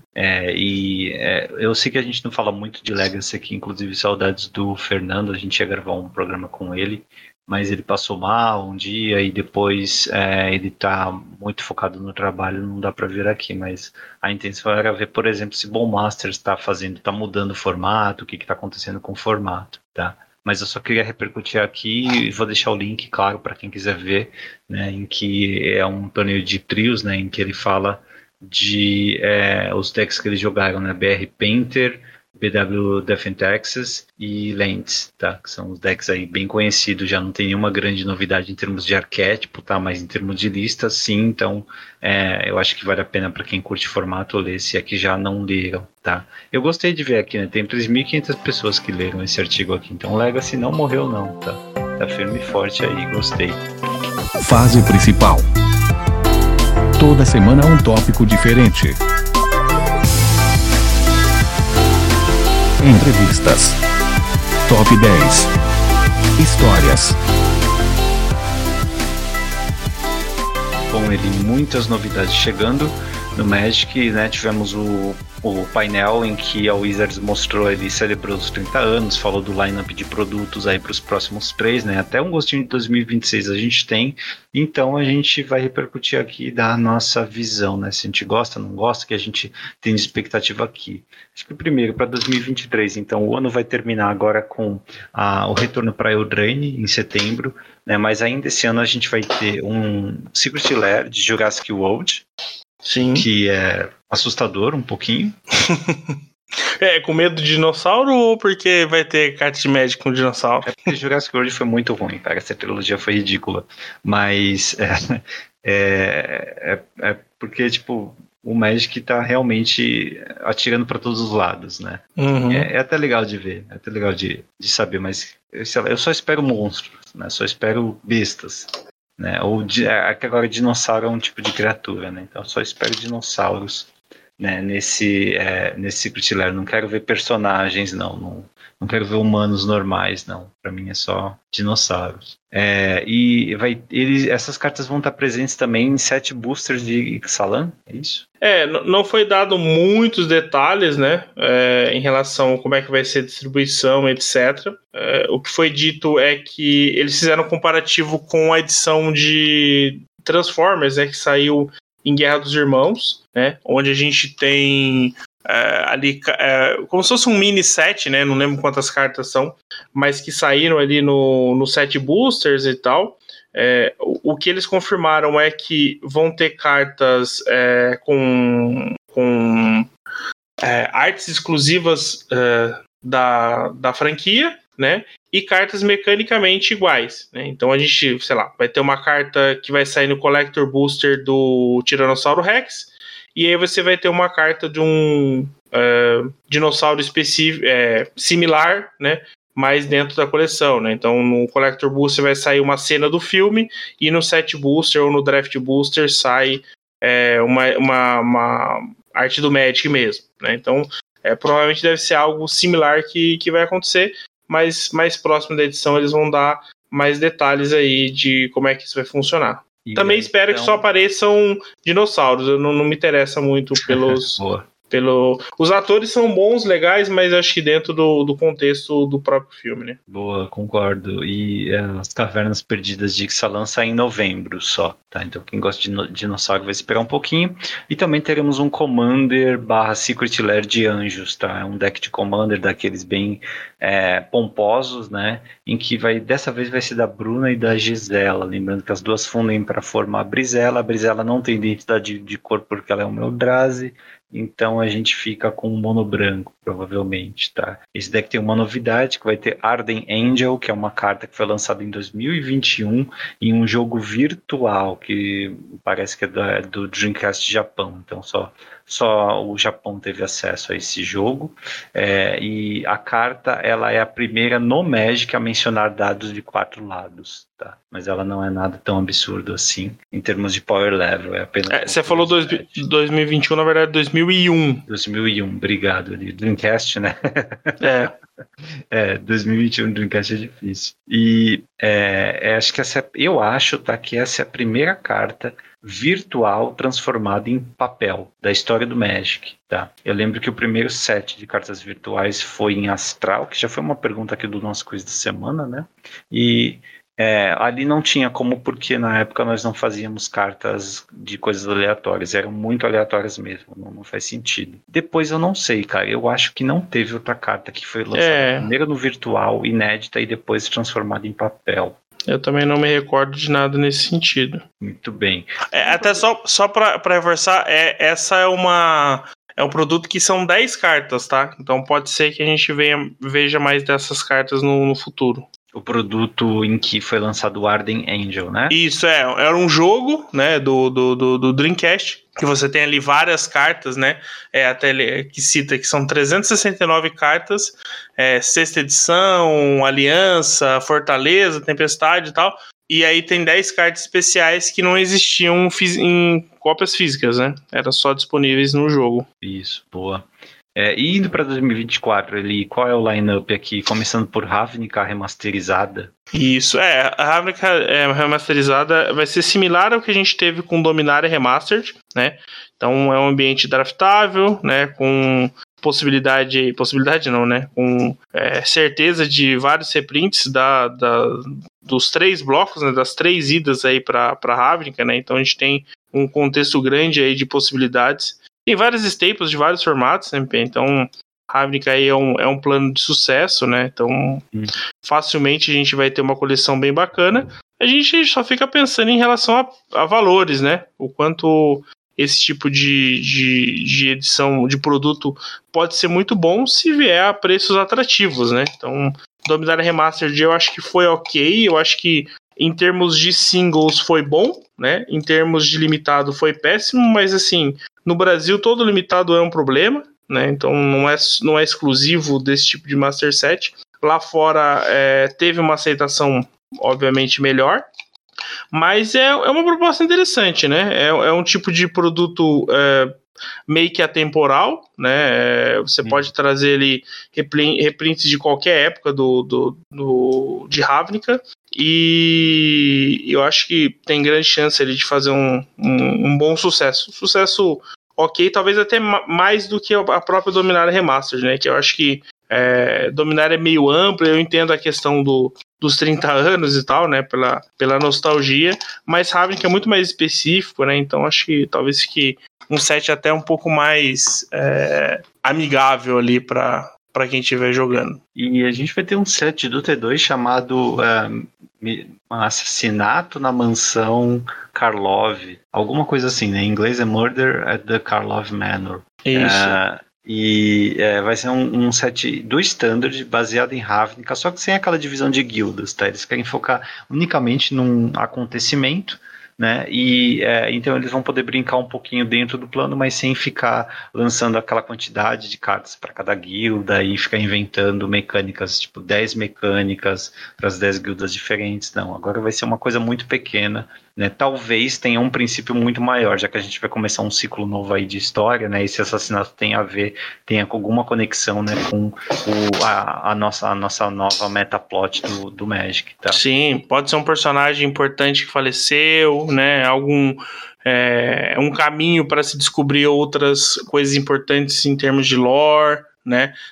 Me parece ali que você pode ter personagens bem conhecidos envolvidos para tentar desvendar o mistério, né? É uma temática que você vê em N jogos, tanto para plataformas, computador, videogame e tal, quanto para celulares, né? Tem vários jogos nesse sentido, né? Então é interessante ver o que eles chamam de top-down design, né? Que você tem ali um assunto principal, né? Um tópico principal, e dali para baixo você vem desenvolvendo a edição. O Mario queria fazer um set desse baseado em mistério, como se fosse um jogo mesmo, né? Há muito tempo, há muitos anos ele fala desse set. Que ele não consegue emplacar. Não conseguiu, né? Até agora. Então, eu acho que agora talvez seja um bom momento para que isso seja bacana. Só para reforçar, as guildas não vão ser evidências, né? Tipo, elas não vão estar em evidência, mas elas vão estar presentes. Inclusive, até nas artes de divulgação, tem ali personagens, acho que é Rakdos, alguma coisa que associa com Azorius e tal. Então, elas vão estar presentes, mas serão um pano de fundo, realmente ali como o principal ali, o assassinato em si, né? Aquela imagem, daquelas imagens que o Mario tinha divulgado, uma delas é aquele fotógrafo. O de Ravnica Remastered é aquela vampira, né? Com aquelas garras e tal. Então, realmente é daquele clã de vampiros que tem em Ravnica. E vai ter um produto de Clue junto ali aqui? Isso, Clue, para quem aqui no Brasil é conhecido como detetive, né? Clue ainda é bem, bem conhecido lá fora. É um jogo de tabuleiro. Isso, é que você segue algumas pistas ali, né? É um board game e tal. Não foi dado muitos detalhes, tá? Pelo que eu entendi, você fala que tem interação com Magic. É uma nova forma de jogar Magic, né? Então a gente ainda não tem muitos detalhes de como isso vai funcionar. Só realmente esperando chegar aí 2024 pra gente entender. Mas é uma nova tentativa da Wizard de colocar um produto auxiliar, né, baseado em Magic, mas agora em associação com uma marca conhecida, né, um jogo já, acho que tem 70 anos, pelo que eu vi, acho que é aniversário de 75 anos da marca. Então, assim, é um jogo já conhecido, com zilhões de parcerias, né? Vamos ver se com o Magic funciona legal. Roda aí, Teobaldo! Aqui é DR.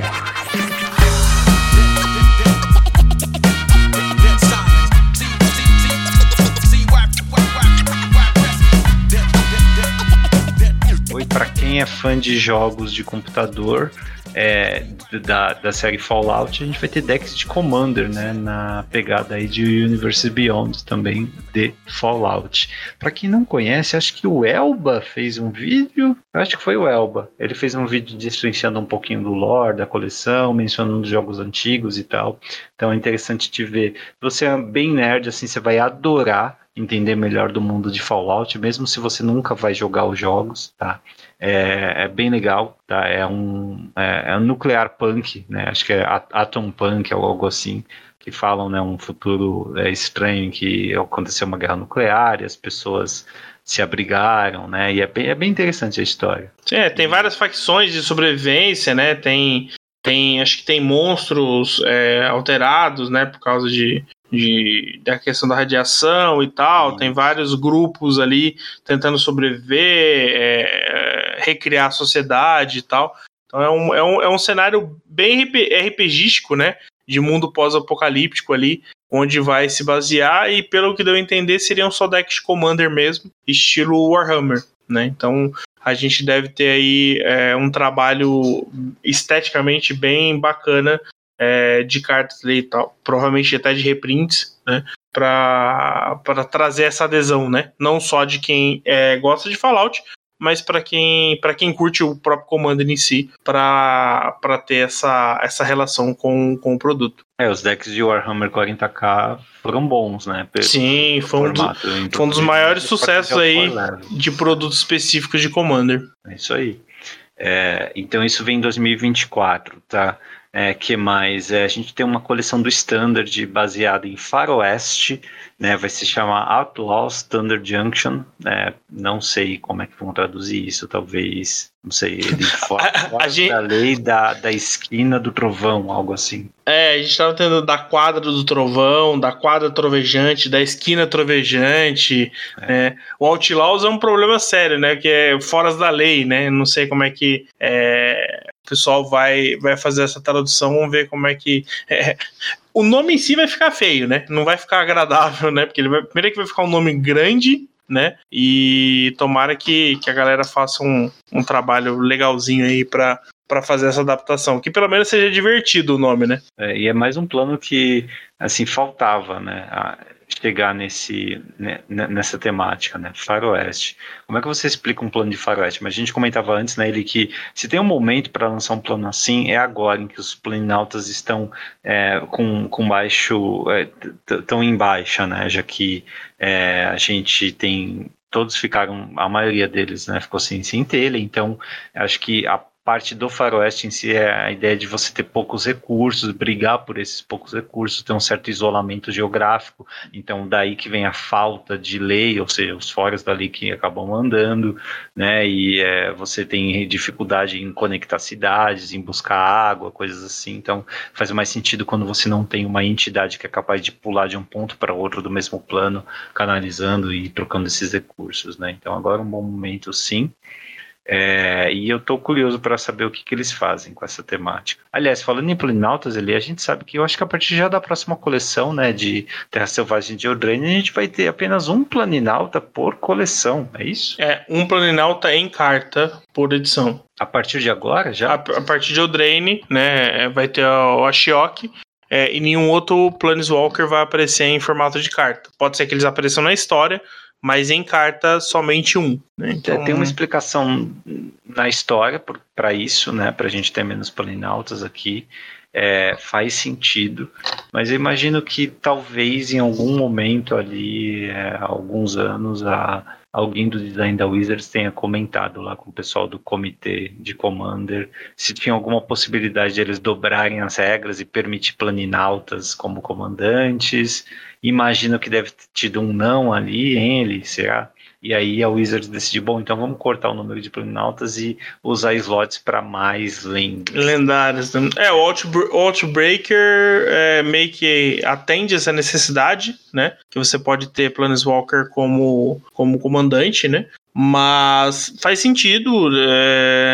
Você tem vários problemas em termos de design, né? Assim, dos argumentos ali que eu gosto também, eu acho que assim, é interessante você dá mais ênfase, né? Então o Planeswalker ele se torna um pouco mais importante dentro do contexto da história, não só para design, mas como a coleção se desenvolve.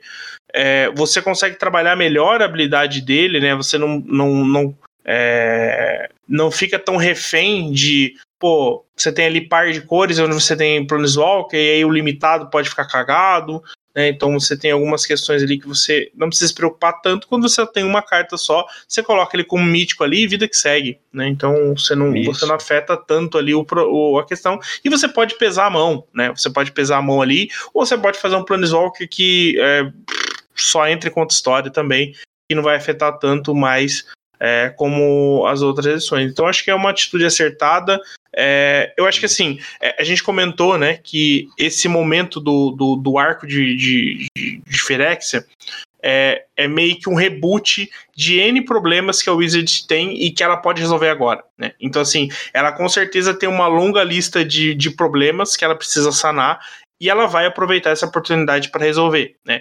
Então, assim, você tem furos de história, preenchimento de lacunas vai acontecer nesse meio, sabe?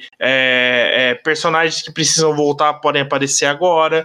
Essa questão de design você pode retrabalhar e redimensionar de acordo com o que o Fire trouxe pro Magic. Então, mais lendárias, menos lendárias, no caso, você consegue pesar isso melhor. O peso maior que você dá nas cartas comuns e incomuns, que você poderia estar tendo problemas em quantidade de slots. Então, assim, N coisas vão ser resolvidas com essa nova fase que o Magic vai vai estar vivendo. E até voltando, né, pra gente falar do Outlaws aí, é uma edição que só tem vilões, né? Eles falam que é uma convergência ali de vilões, né? Então, eu tô ansioso por essa coleção, eu fiquei bem... Eu não sou tão fã de Red Dead Redemption, por exemplo, né? Que é um jogo nessa ideia de faroeste e tal, apesar de que ali tá mais pra James West do que Red Dead, né? Acho que tem um pouco ali de faroeste meio... máquinas ali e tal, né? Você tem ali uma das imagens ali, tem uma personagem com raios, claramente alguma coisa elétrica ali e tal. Então você tem um pouco dessa fantasia também. E ali, né, você tem um banner, não foi dito nada sobre personagens, etc., mas a gente, naquelas imagens do Maru, aparece de novo a imagem aqui, provavelmente meio que confirma que é o Old Rustem, é um personagem que apareceu já. E você tem um banner que você tem 6 figuras ali, uma em destaque. Assim, não foi confirmado, mas tem uma chance enorme de ser o Oco, tá? Então, meio que ele não deve aparecer em Eldraine, talvez, ou talvez só dê uma pincelada, porque ele deve aparecer, figurar mais nesse plano. Eu até fui ler, eu lembro que eu falei que eu não lembrava qual era o destino do Oco. Ele foge no final, né, dizendo que ele tem uma dívida com o Will, por o Will ter salvado a vida dele e tal, mas ele sai de Eldraine, então talvez ele realmente não apareça agora em Eldraine. E ali a gente tem algumas figuras certas, né? Então a gente tem o Oco, a gente tem a Vraska, provavelmente a gente tem o Jace ali do lado, né? Então a gente deve ter uma explicação ali. Eles estão só sombreados, então não dá para ter certeza se eles estão flexionizados ou não. Me parece que não, mas deve ter alguma explicação para isso ali. A gente tem o Oco, a gente tem a outra personagem ali que aparece em destaque na outra imagem, me parece que é uma pessoa desconhecida, então deve ser alguém nativo ali.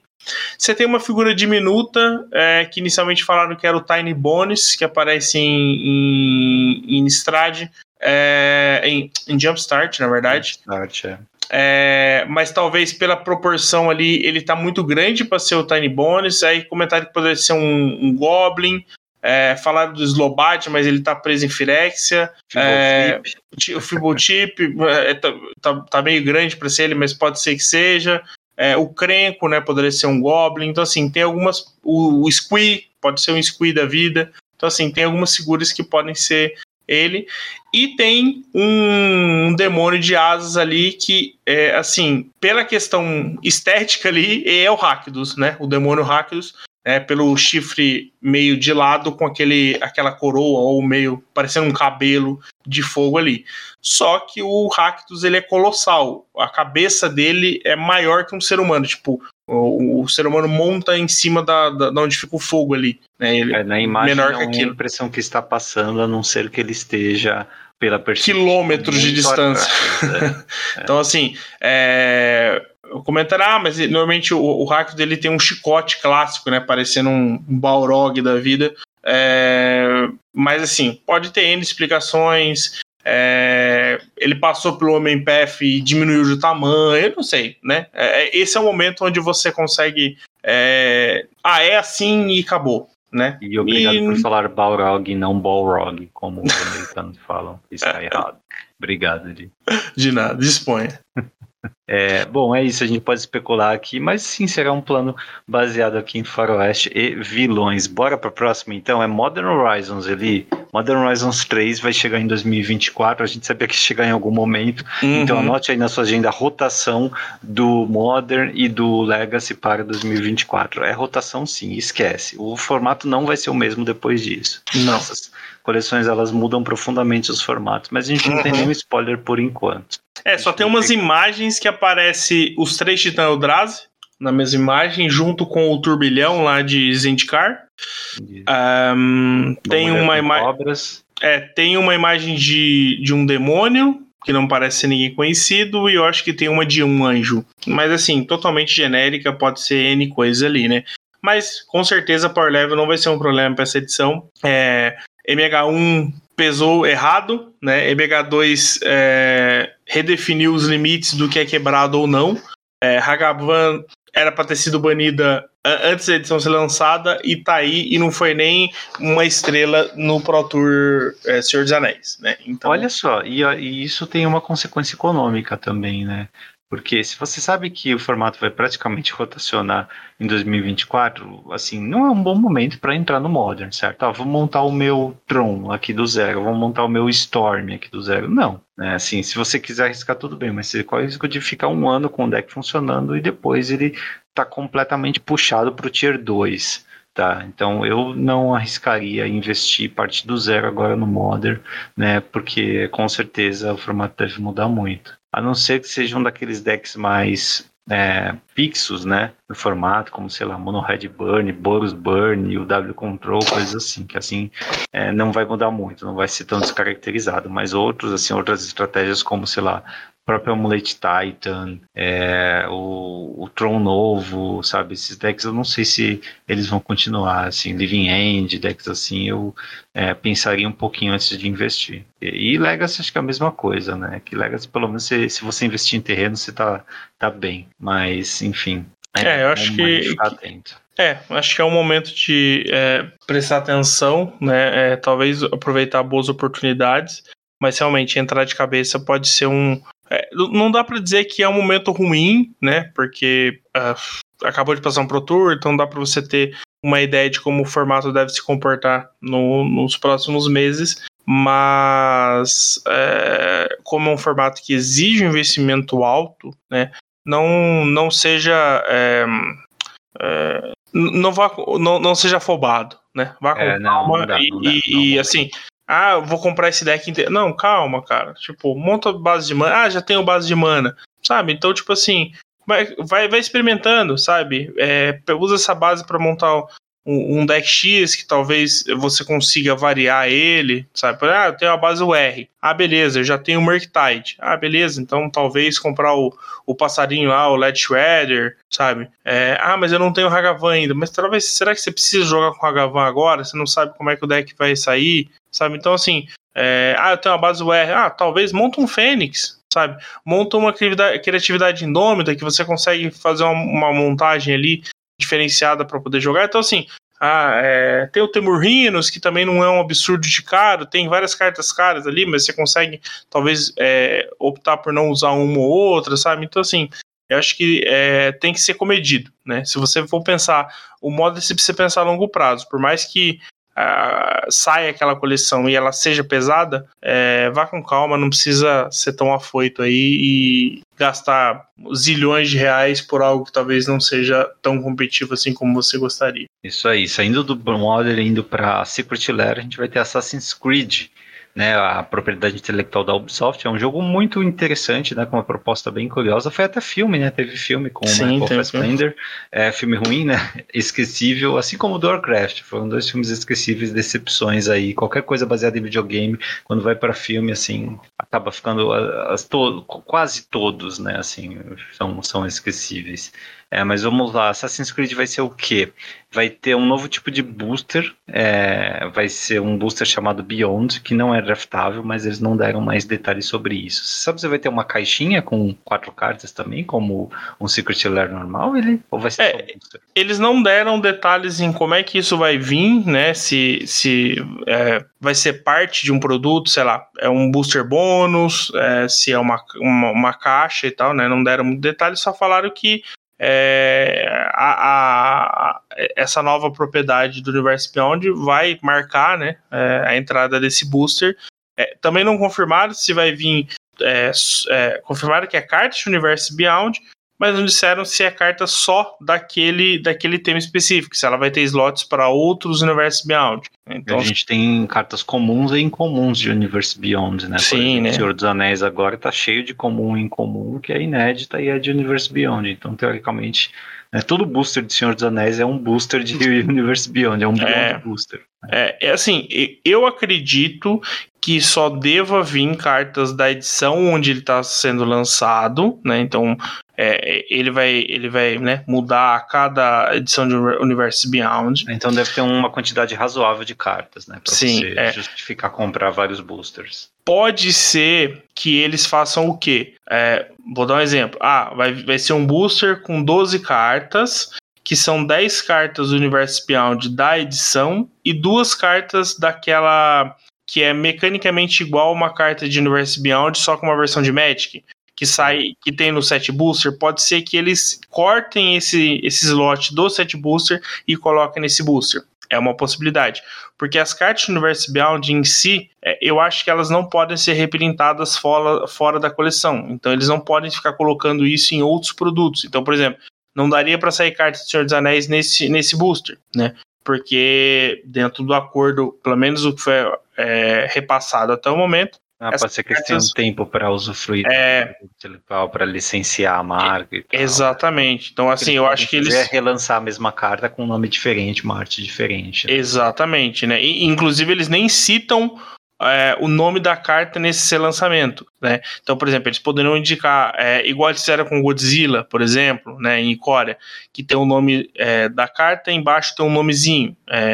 Nesse relançamento não tem essa relação, é só uma relação numérica, né, que fica lá embaixo, indicando a qual numeração que ela se refere. Né? Então pode ser que esse booster também marque essa mudança em relação aos separates funcionais. Muito bem. Seguindo, então, nós temos um novo set standard chamado Bloom Burrow, que vai ser um plano novo, sem humanos, né? E Core até tinha alguns humanos, né? Mas quando eu penso em plano sem humanos, eu lembro muito de Core, que vai ser baseado em criaturas antropomórficas como ratos, coelhos e esquilos. Então, ali tem um pouquinho de Kamigawa original também junto, né? Que até as cobras eram antropomorfizadas. Mas é isso que a gente sabe de Bloom Burrow, né? Lembra um pouquinho que de Ravnica, Ravnica não, né? Kamigawa, Lorvin, algo assim. Prevejo aí muitas bizarrices, né? Como se fosse um plano inteiro dentro de Simic, por exemplo. Sim, eu adorei. A ideia do plano, pra mim, é surreal. Deve ser muito bonito, assim, várias coisas interessantes pra ver. Tô bem feliz com esse set. Tá me deixando curioso também. Depois nós temos um outro novo plano para o Standard, que é Dusk Morn, que é baseado em contos de terror modernos. Esse eu tô zero hypado. Pode ter ele. Que um conto de terror moderno? É Exorcismo de Emily Rose? É isso? Primeiro que esse plano ele se passa na verdade não é um plano, né? É uma edição que se passa dentro de uma mansão de horror. A edição inteira é dentro de uma mansão. Já viu o que aconteceu? Algum designer da Wizard se perdeu num escape room e acabou tendo ideia disso. Tem uma imagem que aparece lá, uma pessoa andando num corredor assim, em um lugar com um espelho mostrando várias versões dela, uma mais horrorosa que a outra, sabe? Então, não sei, me parece muito mais uma edição estilo Lua Arcana da vida, sabe? Innistrad com Eldrazi, alguma bizarrice assim. Eu acho que alguém tá lendo muito Stephen King, então. Acho que é isso. Então, galera... Não tô muito hypado também, mas tô curioso para saber como é que eles transportam essa atmosfera para o Magic. Sim. Né? Mas seguindo ainda, em 2024 teremos Pioneer Masters no Magic Arena, ele finalmente. Não foi dado muitos detalhes, né? Não foram muito precisos nem certeiros. Fala assim, provavelmente Pioneer Master chega em 2024 no Arena, né? Então deve ser algo para dezembro de 2024 que pode... não, vamos atrasar por causa de festa de final de ano e muda, sabe? Então assim, possivelmente chega nessa data, mas enfim, a gente vai ter esse Pioneer Masters... na verdade, assim, ele comenta que a pessoa, né, estamos falando ele, é a pessoa que estava no painel responsável por essa parte do Arena. E ele fala que eles até o momento eles vão ter mapeado as cartas jogáveis do Pioneer que não foram lançadas e eles querem incluir o que não foi incluído anteriormente nesse Pioneer Masters, né? Então não é uma edição que vai ter tudo, né? Mas para aproximar, né, e talvez realmente transformar já o Explorer em Pioneer mesmo. Se cumprirem isso, estaremos bastante satisfeitos. Vai dar para treinar Pioneer jogando de graça no Magic Arena, né? Isso é muito bom para muita gente que precisa dessa facilidade aí. O formato vai bombar. Bom, em 2025 nós teremos Innistrad remasterizado, acho que é o mesmo esquema da Ravnica remasterizada, sim, né? Sim. Isso aí. Lembrando, Innistrad teve o original, depois teve Sombras Innistrad, né? Lua Arcana é a parte com os Eldrazi, né? E agora mais recentemente com os Lobos e o Casamento. Lobisomens, Vampiros e Casamento. Agora a gente tem só dicas do que vai se passar em 2025. A gente vai ter um set do Standard que vai se basear em Omen Paths, que são corridas da morte. Vai ter veículos, né, parecidos com motos e carros, e vai se passar em 3 planos diferentes. Então, imagina que são Omen Paths, são conexões, né, e devem ser conexões muito perigosas de atravessar entre os planos, em que deve ter ali algum tipo de competição ou mesmo thriller, né, de perseguição entre um plano e outro. É isso? Sim, até você citou essa questão do Omen Path. O Maru cita que Eldraine marca esse novo ciclo, né, de histórias, que ele chama de Omen Path Arc. E aí, cada ano tem um mini arco, né, de um ano para fazer esse trabalho, né? Então, 2026 encerra essa nova leva, né, de histórias, encerrando esse ciclo dos Omen Paths. Essa ideia do que são já os Omen Paths? Não, ele falou que vai ser mais explorado nesse primeiro ano, né? Para explicar melhor como é que isso impactou nos planos. Né? Então a gente vai entender melhor como é que isso vai acontecer, principalmente, provavelmente, com Eldraine e Outlaws, né? Que tem muito essa característica, vai mostrar, né? Eldraine, a questão... Ixalan também. Eldraine tem a questão das pessoas estarem dormindo lá, né? Depois do feitiço do Rancor, né? Então vamos ver como é que isso vai desenrolar. Sobre esse set, de 2025 para frente, os sets ainda estão no codinome, né? Ainda não tem o nome definido. Já é um set já em fase final, né? E os de 2026 eles ainda estão no Vision Design, né? Que ele comenta. Esse Corridas da Morte, ele fala, né, são 3 sets. Se não me engano, ele fala que 2 já apareceram em Premier Sets e um deles não, né? Então provavelmente deve ser... 3 sets são 3 planos, né? Desculpa. Que dois deles nós já conhecemos e um deles vai ser novidade. Não os 3 são planos conhecidos, mas 2 já apareceram em Premier Sets e o outro não. Entendi. Tá bom. Ele disse que os planos já são conhecidos. Então, vamos ver o que a gente espera, mas também não tem muitos detalhes. Boa, falando em planos conhecidos, em 2025 a gente vai voltar para Tarkir uma vez e para Lorwyn também uma vez. Enfim, Lorwyn, né? Ele comenta, né, que é o que ele mais ouve, né, no Blogatog, né, que quando a gente volta para Lorwyn. Quando a gente volta para Lorwyn. E eu acho que tinha que voltar mesmo, né? Porque a gente até citou aqui algumas vezes, né, que Eldraine talvez nasceu para ser o substituto de Lorwyn, mas não tem o mesmo apelo, né? Então acho que a volta para Lorwyn era inevitável. E Lorwyn é muito tribal e tem os morfoloides também, né? Sim. Não sei se vai voltar o tipo tribal, mas vão voltar cartas tribais, né? Goblins, tritões, coisas assim. Se voltar o tipo tribal é um tiro no pé, né? Porque acabou de ter um problema com a Atraxa, que não cita tribal, e aí você volta um set tribal pro mesmo T2, onde vai ter a Atraxa, né? Eu acho que vamos torcer para que isso não aconteça. Precisamos reprintar Starfire e Bitter Blossom. Nossa, então precisamos voltar com tribal, já pensou? Nossa. Vai ser engraçado ver um T2 com Bitter Blossom de novo, né? que não vai ter o mesmo impacto que teve quando foi lançado a primeira vez. Não, né? de jeito nenhum. Bom, vai ter também um outro set do T2 que vai se passar no espaço. A gente não tem o nome ainda. Para o desespero do MP, um set inteiro no espaço. Mas... Não faz sentido. Pra mim só faz sentido quando é Infinity, porque é um one set. Agora Mas esse aqui não vai... já não tá fazendo sentido em 2023. Em 2025 não vai fazer. Mas o que eu gostei, MP, vamos avaliar dessa forma. Não me parece ser um set estilo Star Wars, Star Trek. Tomara entendeu? Que não, né? Me parece mais com monstros espaciais, tipo uma cultura espacial, não necessariamente com essa questão de viagem interplanetária. Não cola. Pra mim não cola. Eu sou RPGista raiz. Pra mim, assim, campanha de dungeons começa na taverna. Não tem problema nenhum começar na taverna. Você anda pelas cidades e pelas florestas e ali já tá bom. Tem muita coisa pra fazer e pra encontrar. Você olha pro céu quando é pra rezar, entendeu? O que tá no céu são os deuses. E mesmo assim que a hora é clérigo, né, MP? É só o clérigo e o paladino às vezes.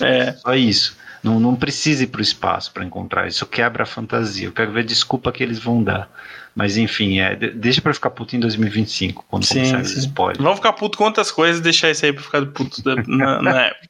E a gente vai ter um Universe Beyond com... É um set inteiro de Universe Beyond de Final Fantasy em 2025. Sim, até antes que eu esqueça, o Assassin's Creed, no vídeo, dá a entender que é um set que ele talvez seja válido no Modern, tá?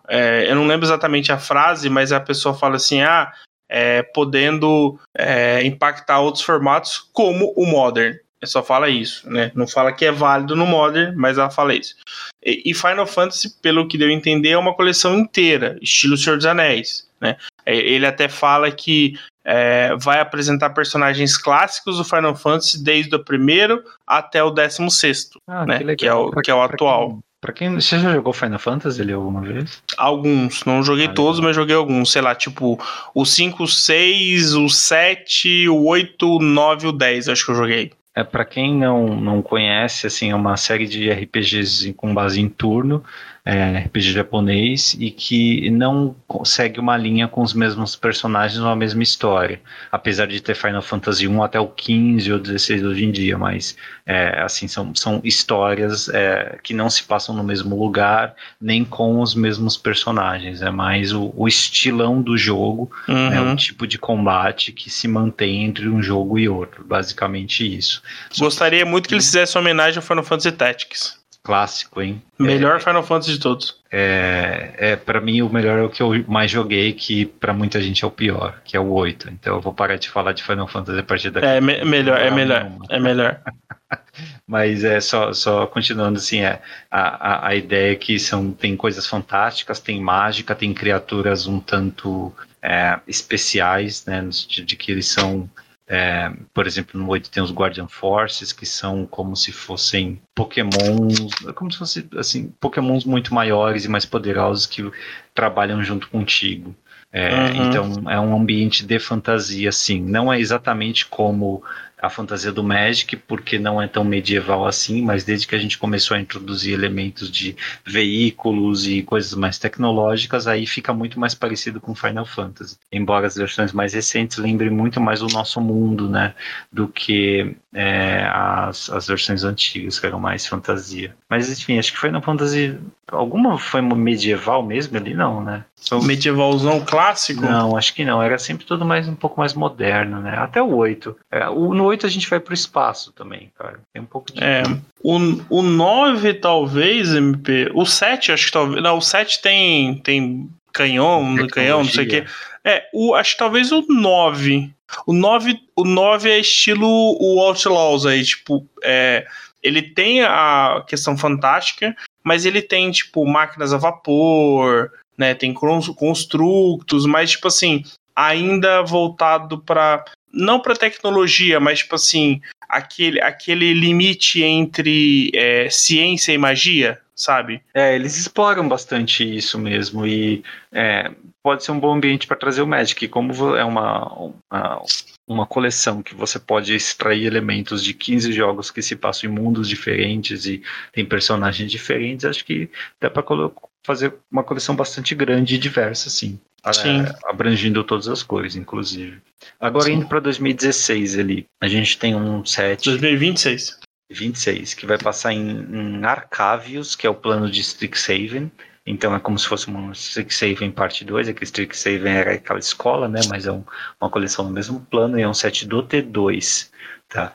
E um outro set do T2 que vai fechar o arco, tá? Então o arco que está começando agora, em setembro, vai terminar lá em 2026, provavelmente em abril, né? Já que uma coleção deve sair em janeiro e a outra em abril. Eles não falaram nada, mas compararam o que vai ser o que foi Guerra da Centelha e Marcha das Máquinas para fechamento de arco. Tá? Uhum. Então é isso aí. A gente sabe então que um momento muito importante vai se passar em Arcavius, né? do fechamento desse arco. Ele vai acabar premiando quem começou a acompanhar e ler o Lord Magic desde os últimos anos, né?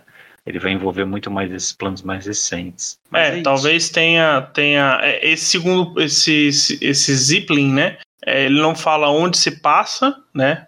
Se ainda vai ser em Arcavius ou não, mas como Arcavius vai ser o penúltimo set, deve ser bem importante, né? Tem toda aquela questão da magia milenar lá, né? Que foi feita em Marcha das Máquinas, para defender o plano, né? Com a questão do cara, do elefante lá, caramba, esqueci o nome do personagem. Lá de Lorehold, né, que ele acabou virando plano, ele acendeu, né, a centelha dele e sumiu. Também não lembro. Né, esqueci o nome dele. Mas enfim, é aquele que ele é o Lorehold lá, como é que é o nome da raça que é? Loxodonte? Loxodonte, né, ele é um Loxodonte que ascendeu, né, ao status de Planeswalker e vazou, né? Sumiu ali, não apareceu mais o coitado do nosso querido elefante ali. Mas espero que reapareça ali, né? Que ele tenha uma presença melhor, né? Explique mais alguma coisa ali e tal, que é um personagem que foi interessante, né? Foi dada essa ênfase, mas também, né? Ficou por essa, né? E os próprios dragões anciões, né? Que estão no plano ali, mas também, enquanto a escola estava sendo esmurrada lá, a gente não sabe o que aconteceu com eles. Pode ser que eles sejam figuras importantes ali também. Vamos ver. E, por fim, ele teve uma notícia muito boa para você, talvez tenha sido a melhor, né? Sobre a integração do Tabletop e do Arena. Conta um pouco mais o que você achou, o que pode acontecer. Sim, eu só estava pesquisando aqui, é Quintorius, é o nome do personagem, o Loxodonte. Cara, então assim, a pessoa que estava comentando sobre a Arena, ele começa devagar um pouco ali, né, dizendo que eles estão trabalhando muito com o feedback da comunidade.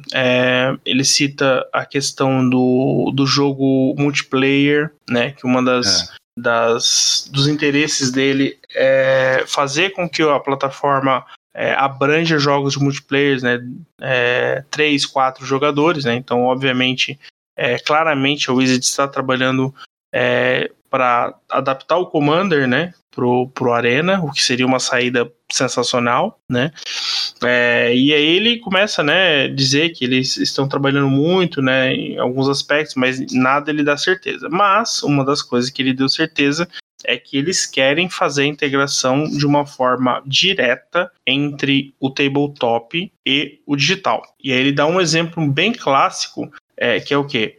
Você joga sexta-feira o FNM na sua loja. E aí você vai sábado, né? Sábado à tarde, você vai lá jogar seu draftzinho. E o que você ganhou de XP, né? Veio do FNM que você jogou na loja, né? Então, assim, claramente o que você conseguir no Arena, você não vai receber no tabletop, né? Por motivos óbvios, né? Mas o fato de o tabletop influenciar no digital, eu acho isso muito bom. Primeiro que a gente volta a pensar que aquela sua conta Wizards, ela pode ser relevante no sentido de traquear, né, o seu jogo, né? Então você ter as informações salvas dos eventos que você está jogando, né? Do que você pode estar participando ali do tabletop e você ter recompensas no Magic digital. E isso me parece muito bom, porque vou dar um exemplo, a gente fala sempre que o TCG do Pokémon é muito bem pensado no sentido dessa integração, num aspecto. Você vai lá e compra um booster de Pokémon e ele vem um código para você ganhar um booster no digital. Né? Isso é uma integração sensacional e que eu acho que caberia muito bem no Arena. Tanto que, por exemplo, uma das coisas que a gente mais acha ruim é você comprar um kit de pré-release hoje e não vir mais o código para jogar um pré-release no Arena. Você ganha um código com 6 boosters, né? E para mim é totalmente diferente. Sim, bastante. Então, assim, esse é o tipo de integração que eu acho que funciona, sabe? Ah, mas é a economia do Arena. Cara, compensa isso de outras formas, mas eu acho que o fato de você jogar o tabletop e ter algo no digital como recompensa, como complemento àquilo que você fez, eu acho que é o que o jogador de Magic espera, sabe? O digital ser um complemento, um adicional, uma outra forma de você estar experienciando o Magic, mas que está totalmente integrada com o que você está jogando no tabletop. Então, assim, eu não sei se isso vai chegar em 2025, 2026, se vai demorar mais tempo, mas eu gostaria muito de que isso fosse trabalhado e fosse trazido pra gente de uma forma que a gente consiga ver essas melhorias acontecendo. Então, tipo assim, esse eu tô bem ansioso para que seja trabalhado e funcione. Eu gostei da ideia, eu espero que não crie mais empecilhos, né, do que facilidades. Eu espero que não aumentem o preço, por exemplo, em troca de incluir isso, né. É ruim, é uma palhaçada a gente pagar a mesma coisa, né, 2 vezes pelo mesmo produto. É muito estranho, então essa integração ela é essencial porque você consegue treinar mais vezes, com mais frequência e ficar manipulando, né, as listas do seu deck e sem precisar comprar a carta física para fazer essas alterações. E aí o treino, né, hoje o Magic está no celular, então você pode até treinar quando estiver no banheiro, né, e depois preparar o seu deck físico mesmo para ele, quando ele estiver tweakado na melhor forma, você conseguir jogar e almejar até chegar no Pro Tour. Espero que eles façam isso lembrando das limitações, principalmente do público, né, de países como o nosso, né, que não pode realmente ficar gastando demais em meios, em moedas digitais e também em papel, para poder facilitar que o pessoal vá na loja e jogue, né. Acho que a finalidade de tudo isso é que o cara se empolgue, que ele vá para a loja, que ele vá para a loja empolgado para jogar competitivamente e ganhar, e que ele use o digital como um meio de melhorar o seu desempenho, né, e de melhorar a sua lista para chegar lá na loja e competir de verdade. Eu espero que eles estejam com esse mindset. Nada do que eu vi me diz se eles estão ou não, por enquanto, tá? E pelo jeito isso é projeto de longo prazo também, né? Sim. Muito bem, finalizamos por aqui então, muitas novidades até 2026 estamos cobertos. Podemos pular toda a manutenção então até 2026, né? Sim. Só dar um FF aí. Semana que vem tem banimento, a gente vai ter comentado, não tem jeito. Vamos para a limpeza então, finalizar. Bora. Fase final, para você que já está de saco cheio. Muito bem, ele está animado para um 2024 com mais Secret Lairs e deck. Ah, claro, né? Mais um produto para não comprar. Mas os sets em si, né? Eles até que prometem. Vamos ver primeiro. Primeiro tem que terminar 2023, né? Tem que terminar Eldraine, Ixalan, ver se eles acertam dessa vez nas 2 coleções. Depois, com calma e avançando. Não tem motivo para ligar o botão de pânico por enquanto. E, enfim, foi uma boa. Foi legal ver o resultado do Pro Tour também, ver o que você achava. Bom que você acompanhou também a 4ª partida lá. São momentos raros, né, de ter um jogo assim, memorável desse, e é bom a gente poder conversar sobre isso. De resto, meu caro, lembrando o código Rakdos, apenas Rakdos na Liga Magic. A gente tem a resposta do quiz da semana. Você sabe, Ale, quem foi o artista da Ancestral Recall? Cara, se eu não tô enganado, é o Mark Poole, não? Ele mesmo, boa, Mark Poole. Lendário Mark Poole. Lendário Mark Poole. Ele deve ter assinado muitas Ancestral na vida dele. Possivelmente. E é isso, meu caro. Semana que vem a grande novidade vai ser listas de Pauper já com cartas né, com mais listas e mais cartas aí da nova coleção, e também o ânus de banimento, que vai acontecer amanhã. Sim, várias novidades aí. Vamos ver como é que essa semana vai ser pro Magic. A gente começa com as histórias de Eldraine, né? Então já dá para entender melhor como é que vai discorrer o plano, né? Então tem algumas novidades aí, esse começo desse novo arco de histórias, né? Vários personagens acontecendo, ver toda essa questão de Planeswalker sem centelha, né? Como é que a Wizard vai trabalhar esses Omen Paths.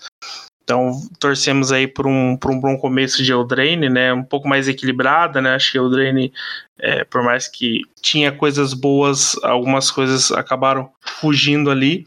Então, vou torcer por uma edição boa aí pro T2, né? Que impacte positivamente aí o formato. Menos altos. Verdade. E é isso. Então, código Rakdos na liga, compra acima de R$100 no Marketplace, se você dobra aí seus cupons concorrendo a pacotes de Eldraine, né?